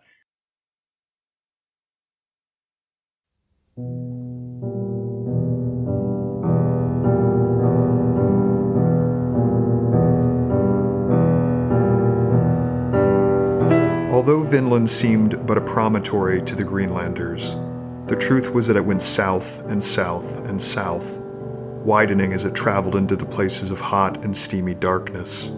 Gudrid's country was by no means at the end of it. It seemed not impossible that Vinland might stretch all the way to the Mare Oceanum, that was so black and cold and misty, where the Midgard serpent waited with its tail in its mouth. I am maddened by the impossibility of describing Vinland, how it was in the sun's light, with golden trees, rising higher and higher the farther Gudrid went into the forest. Golden trees that Freydis could never have found, for the landscape around us is but a shadow of the landscape within us. So that Freydis found mainly crooked black trees, or when she walked into the golden light, she was tormented by it, as I have described. And from leagues away, sardonic Kluskop could see her pale head swimming, disembodied in its own inky darkness, bereft at last even of its desperation and despair, so that she strode calmly. But for Gudrid the trees rose harmonious and golden, their leaves more velvety than pell, which was why the Skraelings sometimes clothed themselves in those green skins. As she went on her way, with her baby on her back, Gudrid hummed a tune to make him sleep, and she never thought what the tune was, but it was one of the songs that her dead foster mother Haldis had taught her, and the words were, "An ash I know called Yggdrasil, the mighty tree, moist with white dews. Thence come the floods that fall adown, evergreen overtops, fates well this tree." And Freydis knew the same song, but she sang it thus. I know an ash called Terror's horse, the sky cliff tree slimed with snow dews. Thence roar the floods that death foam down, evergreen this tree, over well of weird. For there are two kinds of everything, and Freydis's forest dreams were haunted always by Yggdrasil's clammy green shadow rippling on that well of weird, at the bottom of which lay Odin's eye, ripped from his head as payment for one drink of that water. But Gudrid's song was happy, the happier still for her because she did not remember what it was, and she came almost at once to a tree that was gold and green in the sun, although much of it was dead. And birds of many colors nested in the crooks of its branch arms, and they sang for her. And a spring bubbled out of the moss between two roots, and the tree's leaves made music in the sun for her, and all its dead leaves were real gold. Gudrid laughed and clapped her hands. "It is beautiful, by Christ," she said. But at that name, of course, there came a terrible screeching noise from inside the tree, and the birds flew away, and the leaves withered, and the tree became black and dead. We touched upon this earlier, Jordan, which is in many reviews, there's this sort of haphazard mention of the quote-unquote transvestites in San Francisco, 1987. And it's thrown out as sort of this dissonant note or weird sort of digression that's extraneous to the themes in the text, at least in the reviews I've read. They don't seem to conceive it, and by they I mean readers or commentators don't really seem to perceive it as something integral to the text itself and the thematics, and I couldn't disagree more. And I wanted to talk about the discussions of gender and gender performance and fluidity in the work, because I think these are just really monumental themes and aspects within the novel. And maybe to start us off, this really is centered around the cosmological aspects. Jordan, you read that quote from Bill earlier about creation and transformation, and these are key. And, we see this in the Inuit creation myths, and we can dive into it, but maybe to just kind of pull it all together and start us off. Who is at the center of this book? Who's on the first sentence, if I recall correctly? It's Amor Tortak. Yeah. Who we then find is sort of this ubiquitous, multifaceted, cross-cultural, transgender manifestation that, at my count was some 9 deities. Amor Tortak, Blue Shirt, Blauserk, Black Hands, Younger Brother, Third Brother, Son, Grandfather, Muskunamut and Hel herself. Well, we would have to start with then the elder brother, younger brother story, and that you have this Inuit creation story that the first 2 humans are both male, right? And then one of them, because of I forget her name, the Spirit Woman? Spirit Woman, yes. So Spirit Woman comes through and changes, in a way of kind of saving them and then humanity, younger brother into a woman. The chapter, that's happening is called The Hermaphrodite. And so we have younger brother, has this full transformation and then becomes in a way, woman of the 2. And then what goes with that, elder brother trying to guide younger brother through this. He knows more because he's elder, but he doesn't really understand what younger brother is going through. But there does seem to be some knowledge of him about what a woman is. And so it's a strange myth, because there's something about that myth, too, that's like, kind of like what we were talking about with the sagas, and that these sagas don't give a lot of psychological motivation, and often ancient myths don't at all. And so there is like the weirdness of taking a myth that was probably very two-dimensional and then injecting it with this kind of modern, contemporary psychological humanity to them that makes it weirder for us to kind of to sit with. But, just from the beginning of that sets us up, and it's page 96, but it's still pretty early in the book that we've got, of course, a whole section about changing and, these Icelandic people and the Norse people. And then we have this section of Inuit myth. And then finally they come together with the 4th section, but largest section that's titled Freydis. But we have the hermaphrodite shirt, so it's one of the shirts that a person can wear. And it's a very small little paragraph that's just asking these questions. Was a woman something she was supposed to be? But had she not started out being one, and she did not want to be one? And of course, it's referring to younger brother as this woman. She did not necessarily want not to be one, but she wanted to be several things. A woman was not all she was. And then a little after that, this kind of resentment of younger brother, that he's the one who's lost his penis, that he's the one who's been changed. And this kind of the role that elder brother puts him in as woman, even though he's kind of joking, and but there's initially becomes a lack of understanding between the 2 of them. And I guess there kind of never really was too much understanding because the age difference between the 2 and the weirdness of experience that the elder brother has. But younger brother now being relegated to being the woman, and relegated really is the way it's presented, sets him up for the kind of maybe possession, we could call it, by Amor Tortak. Yeah, you're exactly, because the one quote that stood out to me that I think ties into the characterization, particularly of Freydis and agency, is younger brother says to herself, She ought to have a new name, having become different. She had lost her name. Now she was only a wife. Yes. Yeah. And so she was identified still in relation. They're only identified in relation to each other. But now it's a sub-relation, wife. Amor-Totec is kind of as you pointed out very well, like the revenge of the unloved. This comes up also when you read about Bill talking about Europe Central, he gets into the Freudian Jungian and the return of the repressed. And that's a whole lot in Rising Up, Rising Down also.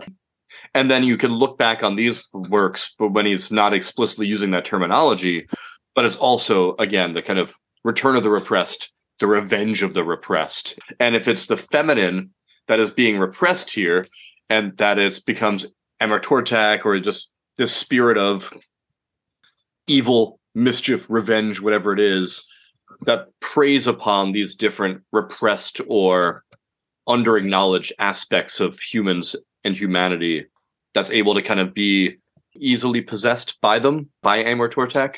Though I think I might have just gotten lost in my own multiple metaphors.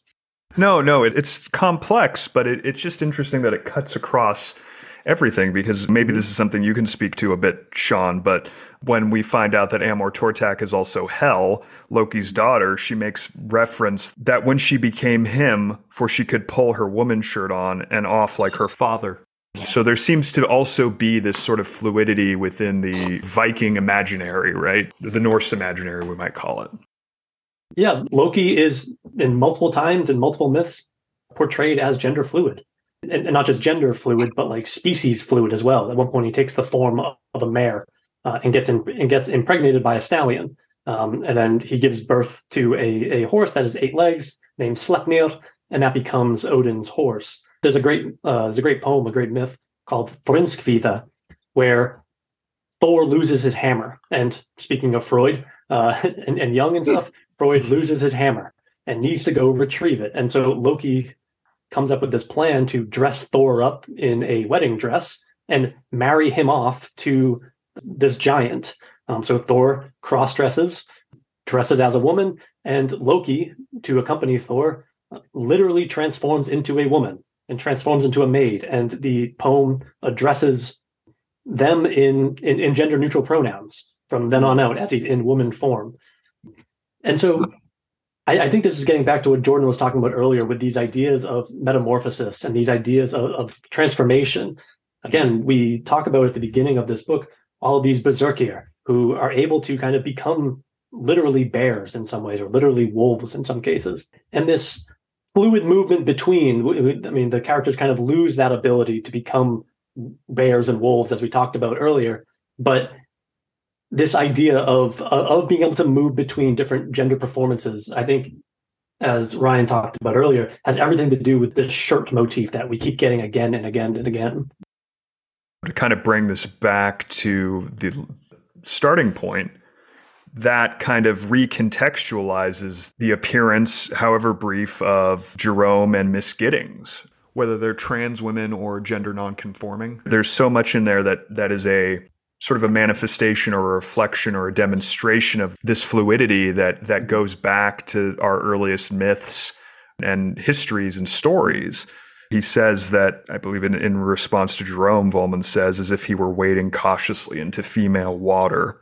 This woman suddenly yawned and her face fragmented to 1,000 lumps for a moment, becoming a man's face. And then she licked her lips and smiled and became a woman again. So it was just really a brilliant connection that he made, 2 synapses firing, or that moment of connection between seeing this thread in the mythology and saying, well, this is an interest of his we've seen in the other books, the topic of gender and gender nonconformity and gender fluidity, and to bring them together in such I think a thoughtful way was just it was evocative, and it was sort of a lightning bolt as I read, and sort of a conclusion, not a conclusion I came to, but definitely something, an observation that I made note of. And I think when I first read this like 20 years ago, that moment was, and the way I kind of still see it now, why it's placed there, is it's something that humans have always done, and we still do. I'm not a universalist, but it's something that we see in most cultures and most time periods, that this is something that people have always played with, and that if gender is performed, we've always performed it in these different ways. And it ties back in with Phaedrus in a way, is that one of her powers is she can be a man or act masculine or act the way men do. None of the men do that. As you were pointing out earlier, Sean, like the men used to, switch to bears, and we think that's awesome and they're warriors. Women do anything that's masculine and they're monstrous. She's showing that she still has this power that she can put on the masculine shirt, put on the man shirt, where she could pick up a sword, she could do all these different things, she can murder people. And Gudrid, is maybe they're in a neat place because one should be envious of Gudrid's beauty, but in a way, Gudrid is frightened, but maybe envious of like the flexibility of Phaedrus. The power of Phaedrus is that she can be beyond herself / beyond her gender, and Gudrid might just be a wife. In a way, it's like younger brother. The issues that younger brother's experiencing is kind of being split between those two women. I can't help but always think about, when you brought up Loki, like Tiresias, in the Sophocles Oedipus myth, and that Tiresias spent 7 years as a woman, right? And so he's blind also to get wisdom, kind of like Odin losing one eye for wisdom. Like Loki, he's shape shifts, and Tiresias spends 7 years as a woman, and that gives him the insight to be a great seer after that, because he's seen both sides, if you want to have a binary gender dichotomy. So he's seen both sides, so he knows more than anybody else and is able to kind of see deeply, because everyone else lacks that other component that Tiresias has. And that's what's so amazing about at least the Norse setup, is that ability to transform. The other topic I wanted to discuss was, again, talking about Bill's prescience, or having his finger on the pulse to a certain extent. We may say that popular conversation and discourse is downstream of academic discourse, is the topic of race and class, which I think are very integral to the Ice Shirt. And I think historical racialization of the Inuit as Skraelings or trolls, and incipient conceptions of whiteness. And I thought, particularly when this became apparent to me, was the parable with Bjorn the Crusader and Solveig and the indigenous children. So they come to Greenland, I believe, and they run across these two children who they sort of adopt in this sort of nuclear family-esque fashion, but that just becomes this incidence of, or this, again, parable for racial imagination, racial imaginings, and really sort of those heinous outgrowths of forced reculturalization and assimilation. And so, again, socially constructed racial superiority, whiteness relative to redness, again, using these in scare quotes. We saw it a little bit earlier. The earliest incident was probably Iceland's cavemen, who may be either Irishmen or Skraelings, according to William the Blind, the sort of first encounters with an indigenous population.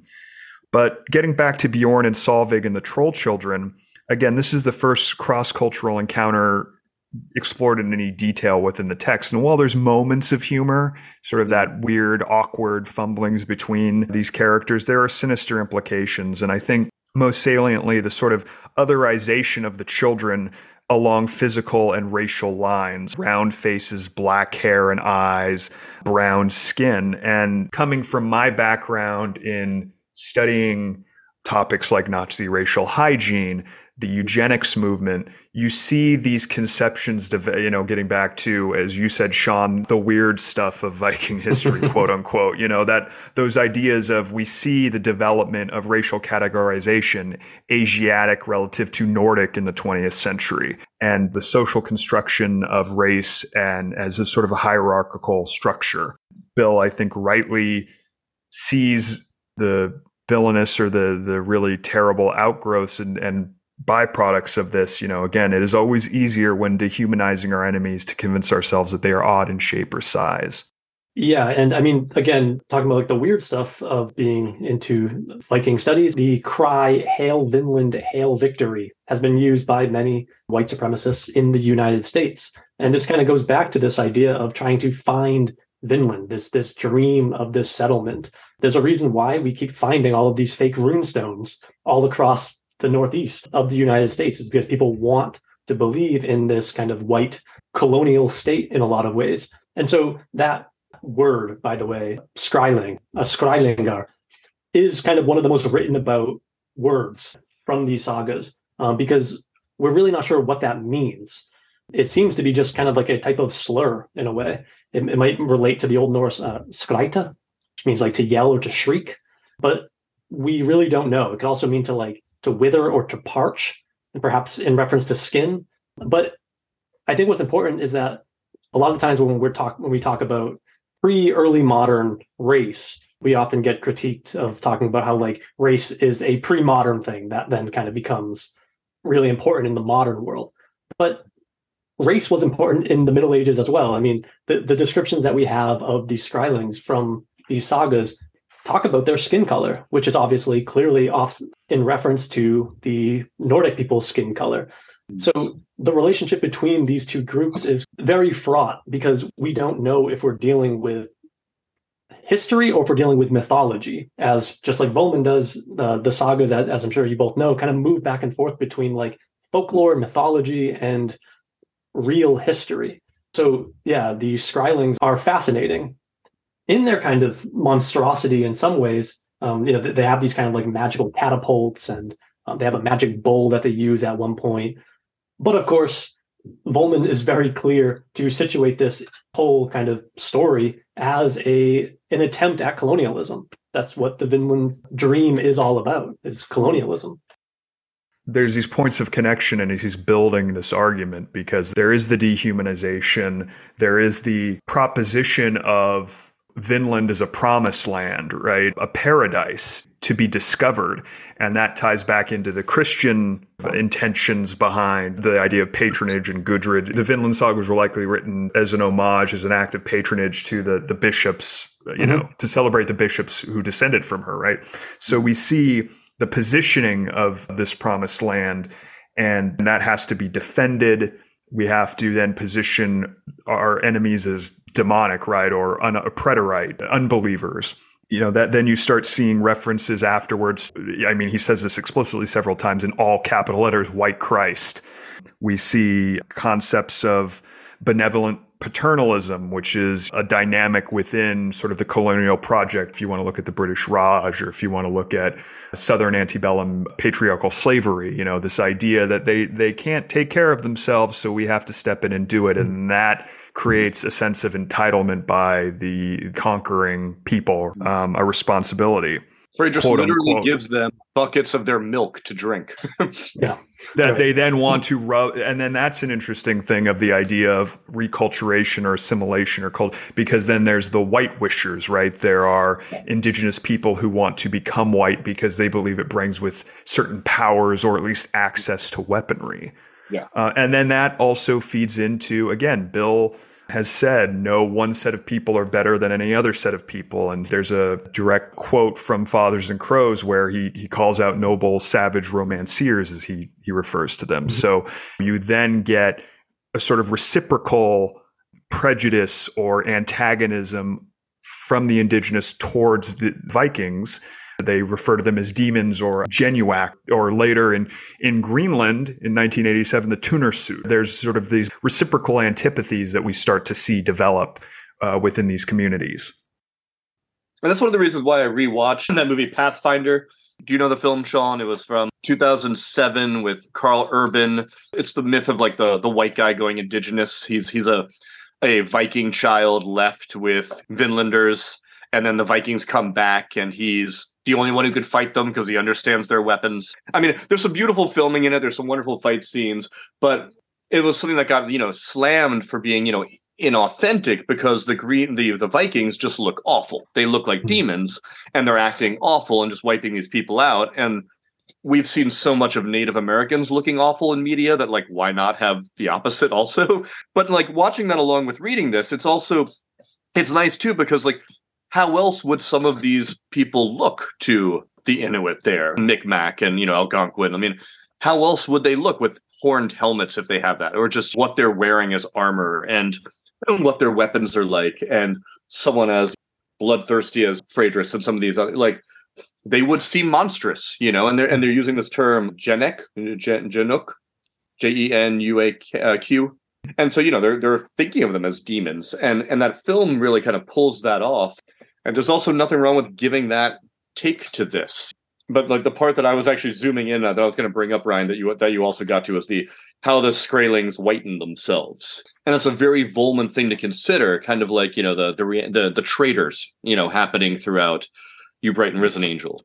This idea of switching sides, and the way he points out in that section here is that they're excited about it, enticed about it as the weapons, and that's the thing that he clearly picks up back again with the rifles. I mean, that's what that whole dream is about. The introduction of the repeating rifle into the Arctic causes all of that change in that book. And so this one, it's the symbolism of bringing ice, the icy heart. And yes, the indigenous could be just as brutal to each other, and we mostly see that in Fathers and Crows, but this kind of bringing of colonialism is bringing of the ice heart in this volume.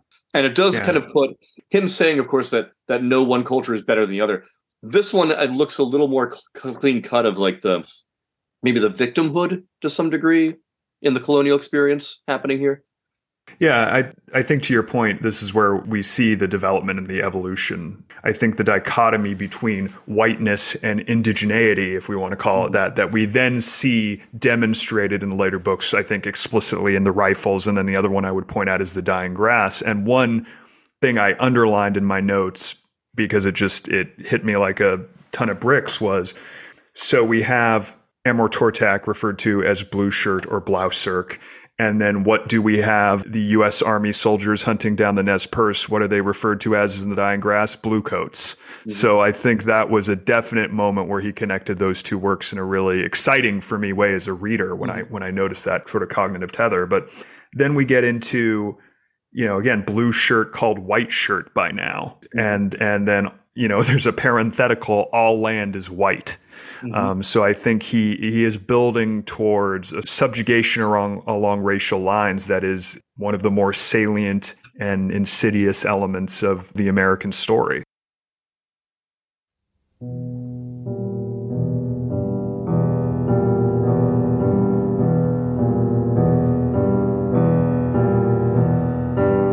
Queen Hel, Loki's daughter. Sometimes, when she chose to, Queen Hel took off her flesh and went naked, her toothy jaws grinning then no matter how sad she was. And she shook her skull slowly from side to side and made her unwilling lovers play tunes on her ribs. Her breath was worse than the milky stench of the serpents. "Oh, darling," she said, "sit beside me and kiss me. You can take your shirt off now." The snakes lifted their heads whenever she spoke, and their round eyes glittered like the scales of fish, and their mouths were very black inside. At other times she had the head of a rotting horse. Her broad teeth went on and on like a horse's. They were yellow and black. She welcomed dead warriors to her stinking arms. Phaedrus, too, she would kiss, for she was so far dead. She had always been so, as to care nothing for distinctions of sex. "Come now," she said, beckoning Phaedrus to her. And Phaedrus stepped up to her high seat while the trolls laughed, and she knelt before her and could not but smell her horrible smell. And the Queen Hel bade her rise and stretch out her black hands to embrace her, and her eyes shone cruelly. Slowly, slowly, Phaedrus wrapped her arms around her. She even smiled slightly, such is her resolution, as Queen Hel kissed her full in the mouth.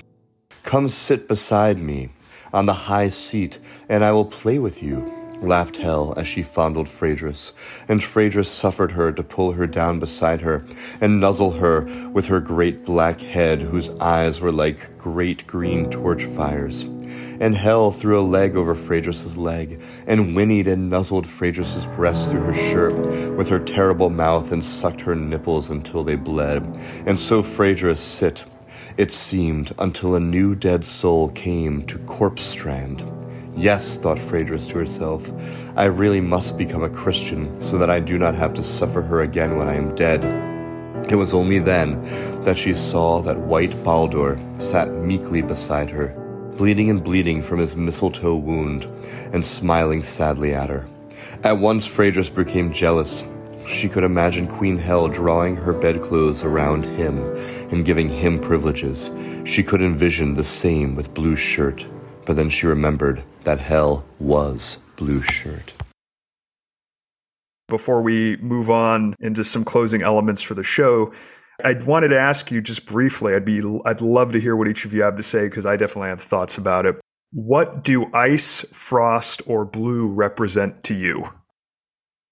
I'm jumping in first because it's been totally by this messed with, because, and Sean, would know this first, is that for the Norse, the word blue incorporated black, that the people of Africa were referred to as blue by them, and that blue contained the black hands that's used throughout here. I've got a particular shade of blue that I love that I call like Napoleon blue. If it's that royal blue that's like navy, that's like almost black, like Batman's original cape. And I mean, to me, it's, it fits that kind of idea of like royalty and majesty, but then expanding it now with this, and that blue can include black in it, kind of gives it a whole nother form to me. That I think that blue, now that I think of it, blue contains its own shadow.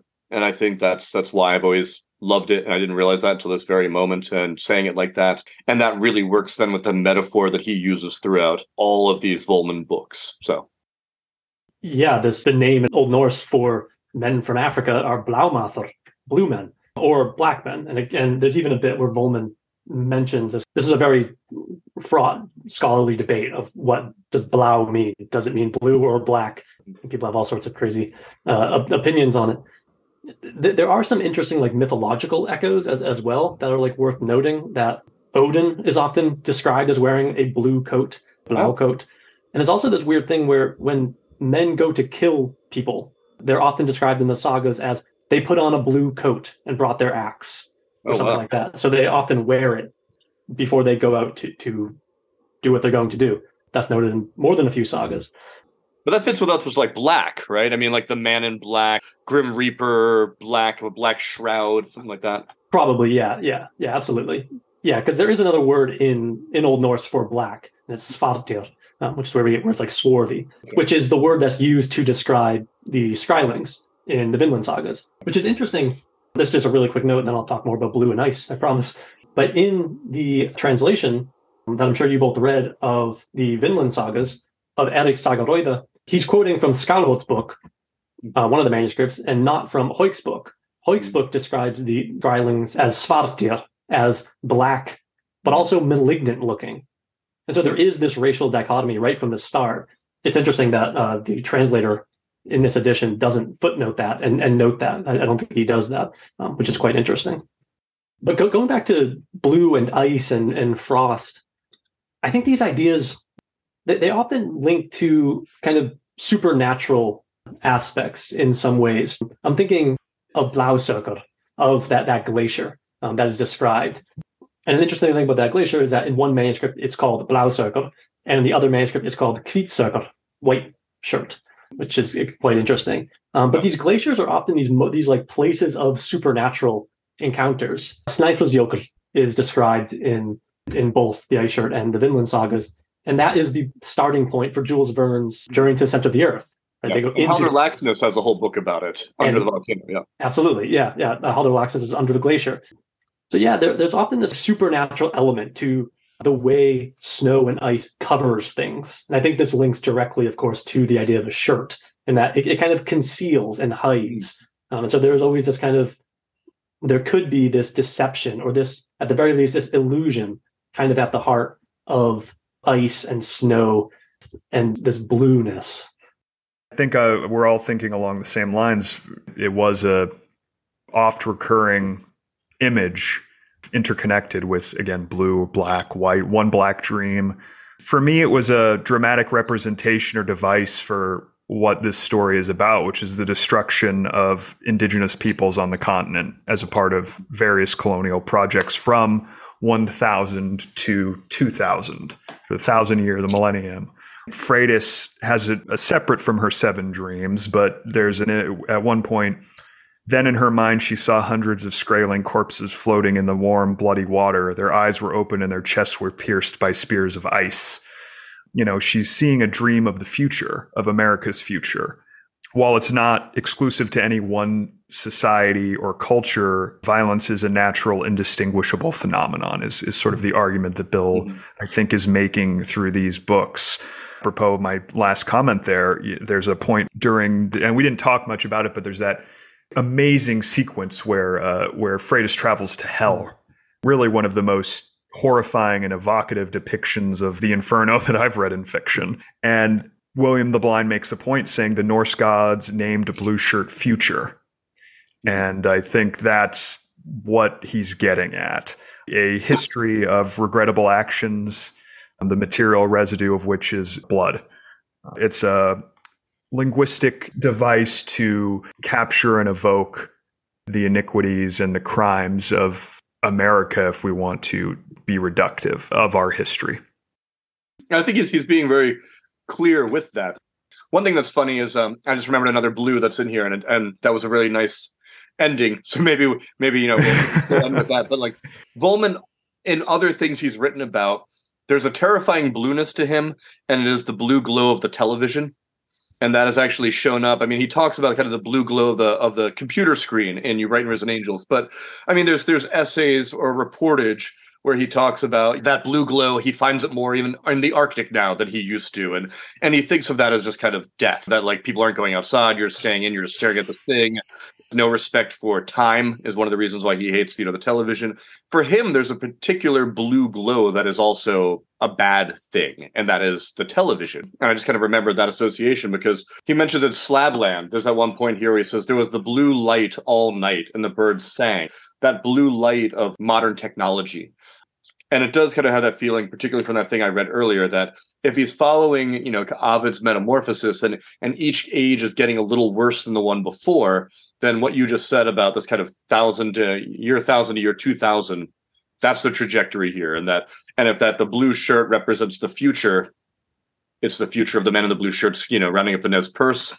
It's the future of the blue glow of the television, but it's the future of us now, more detached from nature and landscape and maybe less good than they were before.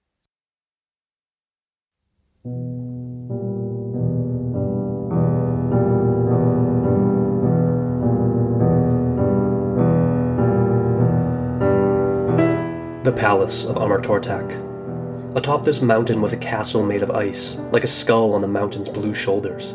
The walls were fortified with blue stones and beams of ice 7 ells thick. Upon the battlements walked demons and little misshapen skrylings armed with horn bows. A ramp ascended to the main gate. Down its middle was a set of rails, at the top of which a wagon loaded with hailstones and boulders. Demons stood on either side of this cart, holding fast to the ropes made of walrus hide.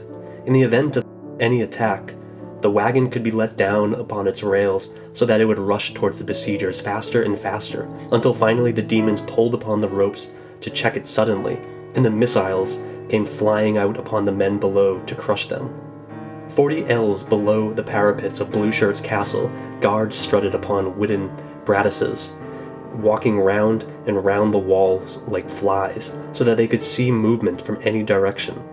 Atop the ramparts were cauldrons of ice stone so cold as to burn, feeding upon their own chill. This molten frost could be poured down upon anyone who approached the castle walls, so that he would freeze and fall down tinkling into 1,000 shattered pieces.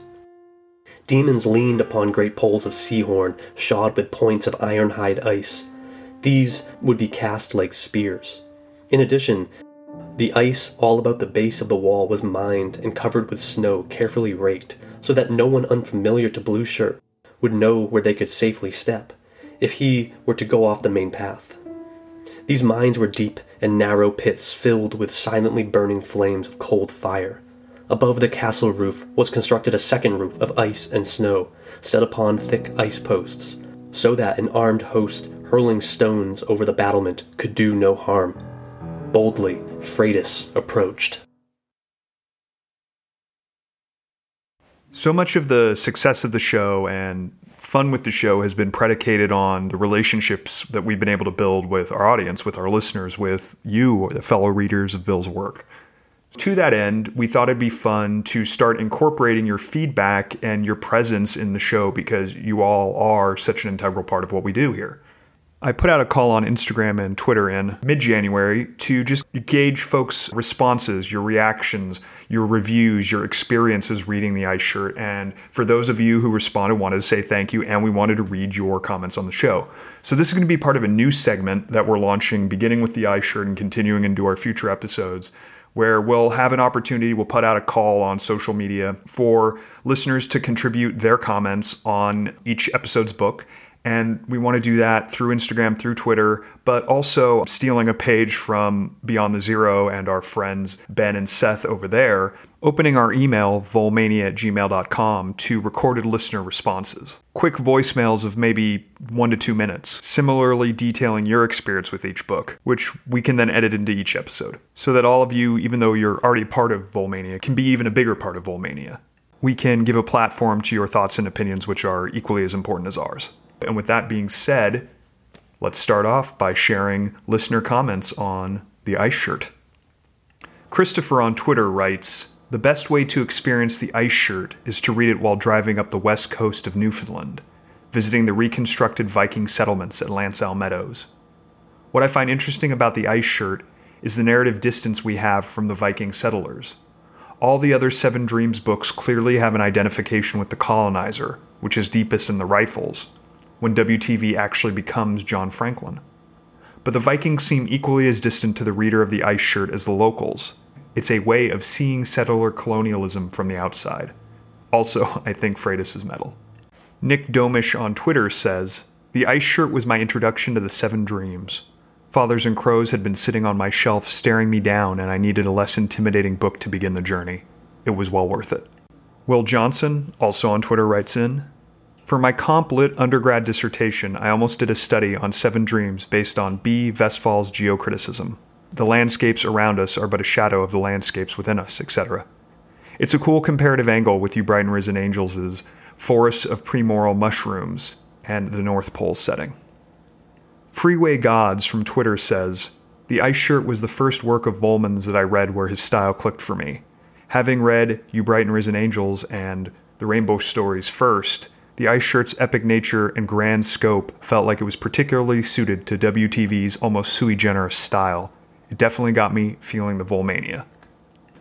From Instagram, listener Jay Murkoff writes, "Begins and ends with shirts. From Bear Sark to Bear Shirt, the wolf of the evening in a death-cap mushroom rage when he puts on his shirt, to the act of putting on new shirts, or trading it, transformation. A time when some people wear bear shirts and some gold shirts, and some dream of blue shirts and blue mountains, and even back when Elder Brother went back to the ice and it linked us to those 10,000-year-old stories of the ice wall, and how much easier it is to walk on snow than dirt, and how the varying colors of ice that used to represent places where it was safe to walk now represent whatever we make them to be. These dreams are all that was left when all that was left to change was the land." Ethan Von Sampt on Instagram says, "Back in undergrad, I took a class about medievalism and contemporary literature with a friend. Our professor had us read The Ice Shirt along with the Vinland sagas. Needless to say, The Ice Shirt blew us away with its mix of meta-reportage and its visceral retelling of myth and history. A lifelong WTV interest for both of us began in that class. Happily, I managed to get my paperback copy of The Ice Shirt signed by the man himself when he did a reading of The Dying Grass, also fantastic, a few years back. The Ice Shirt is probably the perfect entry point for someone looking to get a digestible sense of what Volman is all about, or as my friend calls it, his style and proclivities. It was the first of many Volman books where, after I finished reading it, I felt like I was viewing the world in a newer, more complex, and rewarding way." Max McGee on Instagram writes, "Shortly after I read it, I watched a Jeopardy episode in which Matt Amadeo correctly responded, 'What's Yggdrasil?' I was pretty impressed, lol." And our friend Kevin, or Hudson Valley Book Nerd on Instagram, responded, "Remember." Aiden Baker Music on Instagram writes, "This was the first Volman I read, and it remains my favorite of everything I've read of his since. It had a wonderful seriality mixed with a gritty realism that I found very appealing and fascinating. I made a song with the book in mind." And to close, Ellipsis Nick on Instagram wrote, "I love The Ice Shirt." So, what would you say is your overall verdict, Jordan and Sean? Was The Ice Shirt successful? Other than some maybe sentences I found a little uneven, but that's really nitpicking. I think it's an extremely successful book, and I think we've been going in chronological order. Afghanistan Big Show a little out of order, and we've talked about kind of the failings of that in a little bit. But like, I think it's his first most successful book. I think it's, Volman at the beginning of close to perfection, and especially, I mean, maybe people might even like the fact that it's not that long. I think it's one of his close to perfect and a real sign of this guy is going to just continue to blow minds in all these different ways as a book. I was pleasantly surprised as well. Again, like I said at the very beginning, I usually try to stay away from modern adaptations of medieval story worlds, because I often find that they just don't capture it in the right way. But I thought this was bold. I liked the direction he took it in, the changes that he makes from the original source material, and the kind of things that he brings in from the modern world are really fascinating. And I'd be interested to see how these dreams continue to play out. As one thing that I think is important to reiterate here is that if this was a colonialist endeavor, which in some ways they were certainly trying to stay in Vinland for as long as possible, it was a failure. Whereas every other colonialist endeavor that Volman is going to look at is, in a way, I mean, success is probably the wrong word here, but they are successful at being colonists. So I think it'll be very interesting for me personally to go now and read what happens in 600 years' time when this project is tried again by Europeans. Same thing. I think I'm just echoing what Sean said. Pleasant surprise. I think I, again, really misjudged this book. And in fact, this is probably, of all the books we've read for this show, Jordan, this is my favorite so far. I think it's a really great forum for all of Bill's strengths as a writer, growing strengths, incipient strengths. And I think it's just a fascinating, it's a page turner, getting back to those early discussions about the mythology, the Norse world being a sort of a wellspring for high fantasy. You see that in there. There's adventure, it's dark adventure, but there is an adventure element to it. An absolute pleasure to read. And I just found myself wanting to come back to it all the time. And in terms of who I would recommend it to, I think just about anyone. There's a little bit of a learning curve, particularly around as we joked around the names and that sort of meme I posted with all the Spider-Man pointing at each other. They're all Thors. But yeah. We didn't talk much about apparatus today, but I think that Bill has said the appendices are there for when and if you need them. He includes them. He is grateful or happy when people find it useful. And I think in this instance, I found it useful. I was flipping back and forth to the glossary of personal names pretty frequently, and I found it helpful. So if you are willing to meet him on that point, I would really recommend this book to anyone. And yeah, like I said, there's a bit of a learning curve, particularly as you're learning about the Norse kings and things of that nature. But overall, an excellent work and one of the best I've read from him. So before we go, Sean, thank you so much for joining us. We wanted to let our listeners know where they can find you online. Yeah, thanks so much for having me. Again, I love the podcast, so I'm really honored to have been able to be a part of it for an episode. I have a YouTube channel called Travel Through Stories. Twitter, I think it's Travel Stories YT, and Instagram, I think just Travel Through Stories. I'm sure you could find it from the YouTube channel. Thank you both very, very much. Yeah, thank you, Sean. It's really great having a scholar help us with this stuff. Yeah, definitely. And I can't thank you enough for joining us. I thought the conversation was amazing. Great start to the 7 Dreams. And we'll talk again soon. And I'm sure our listeners will hear us again soon. We're not quite at the second dream yet. We still got a couple of points before then. But soon enough, we'll be traveling back to Quebec, one of the potential locations of Vinland.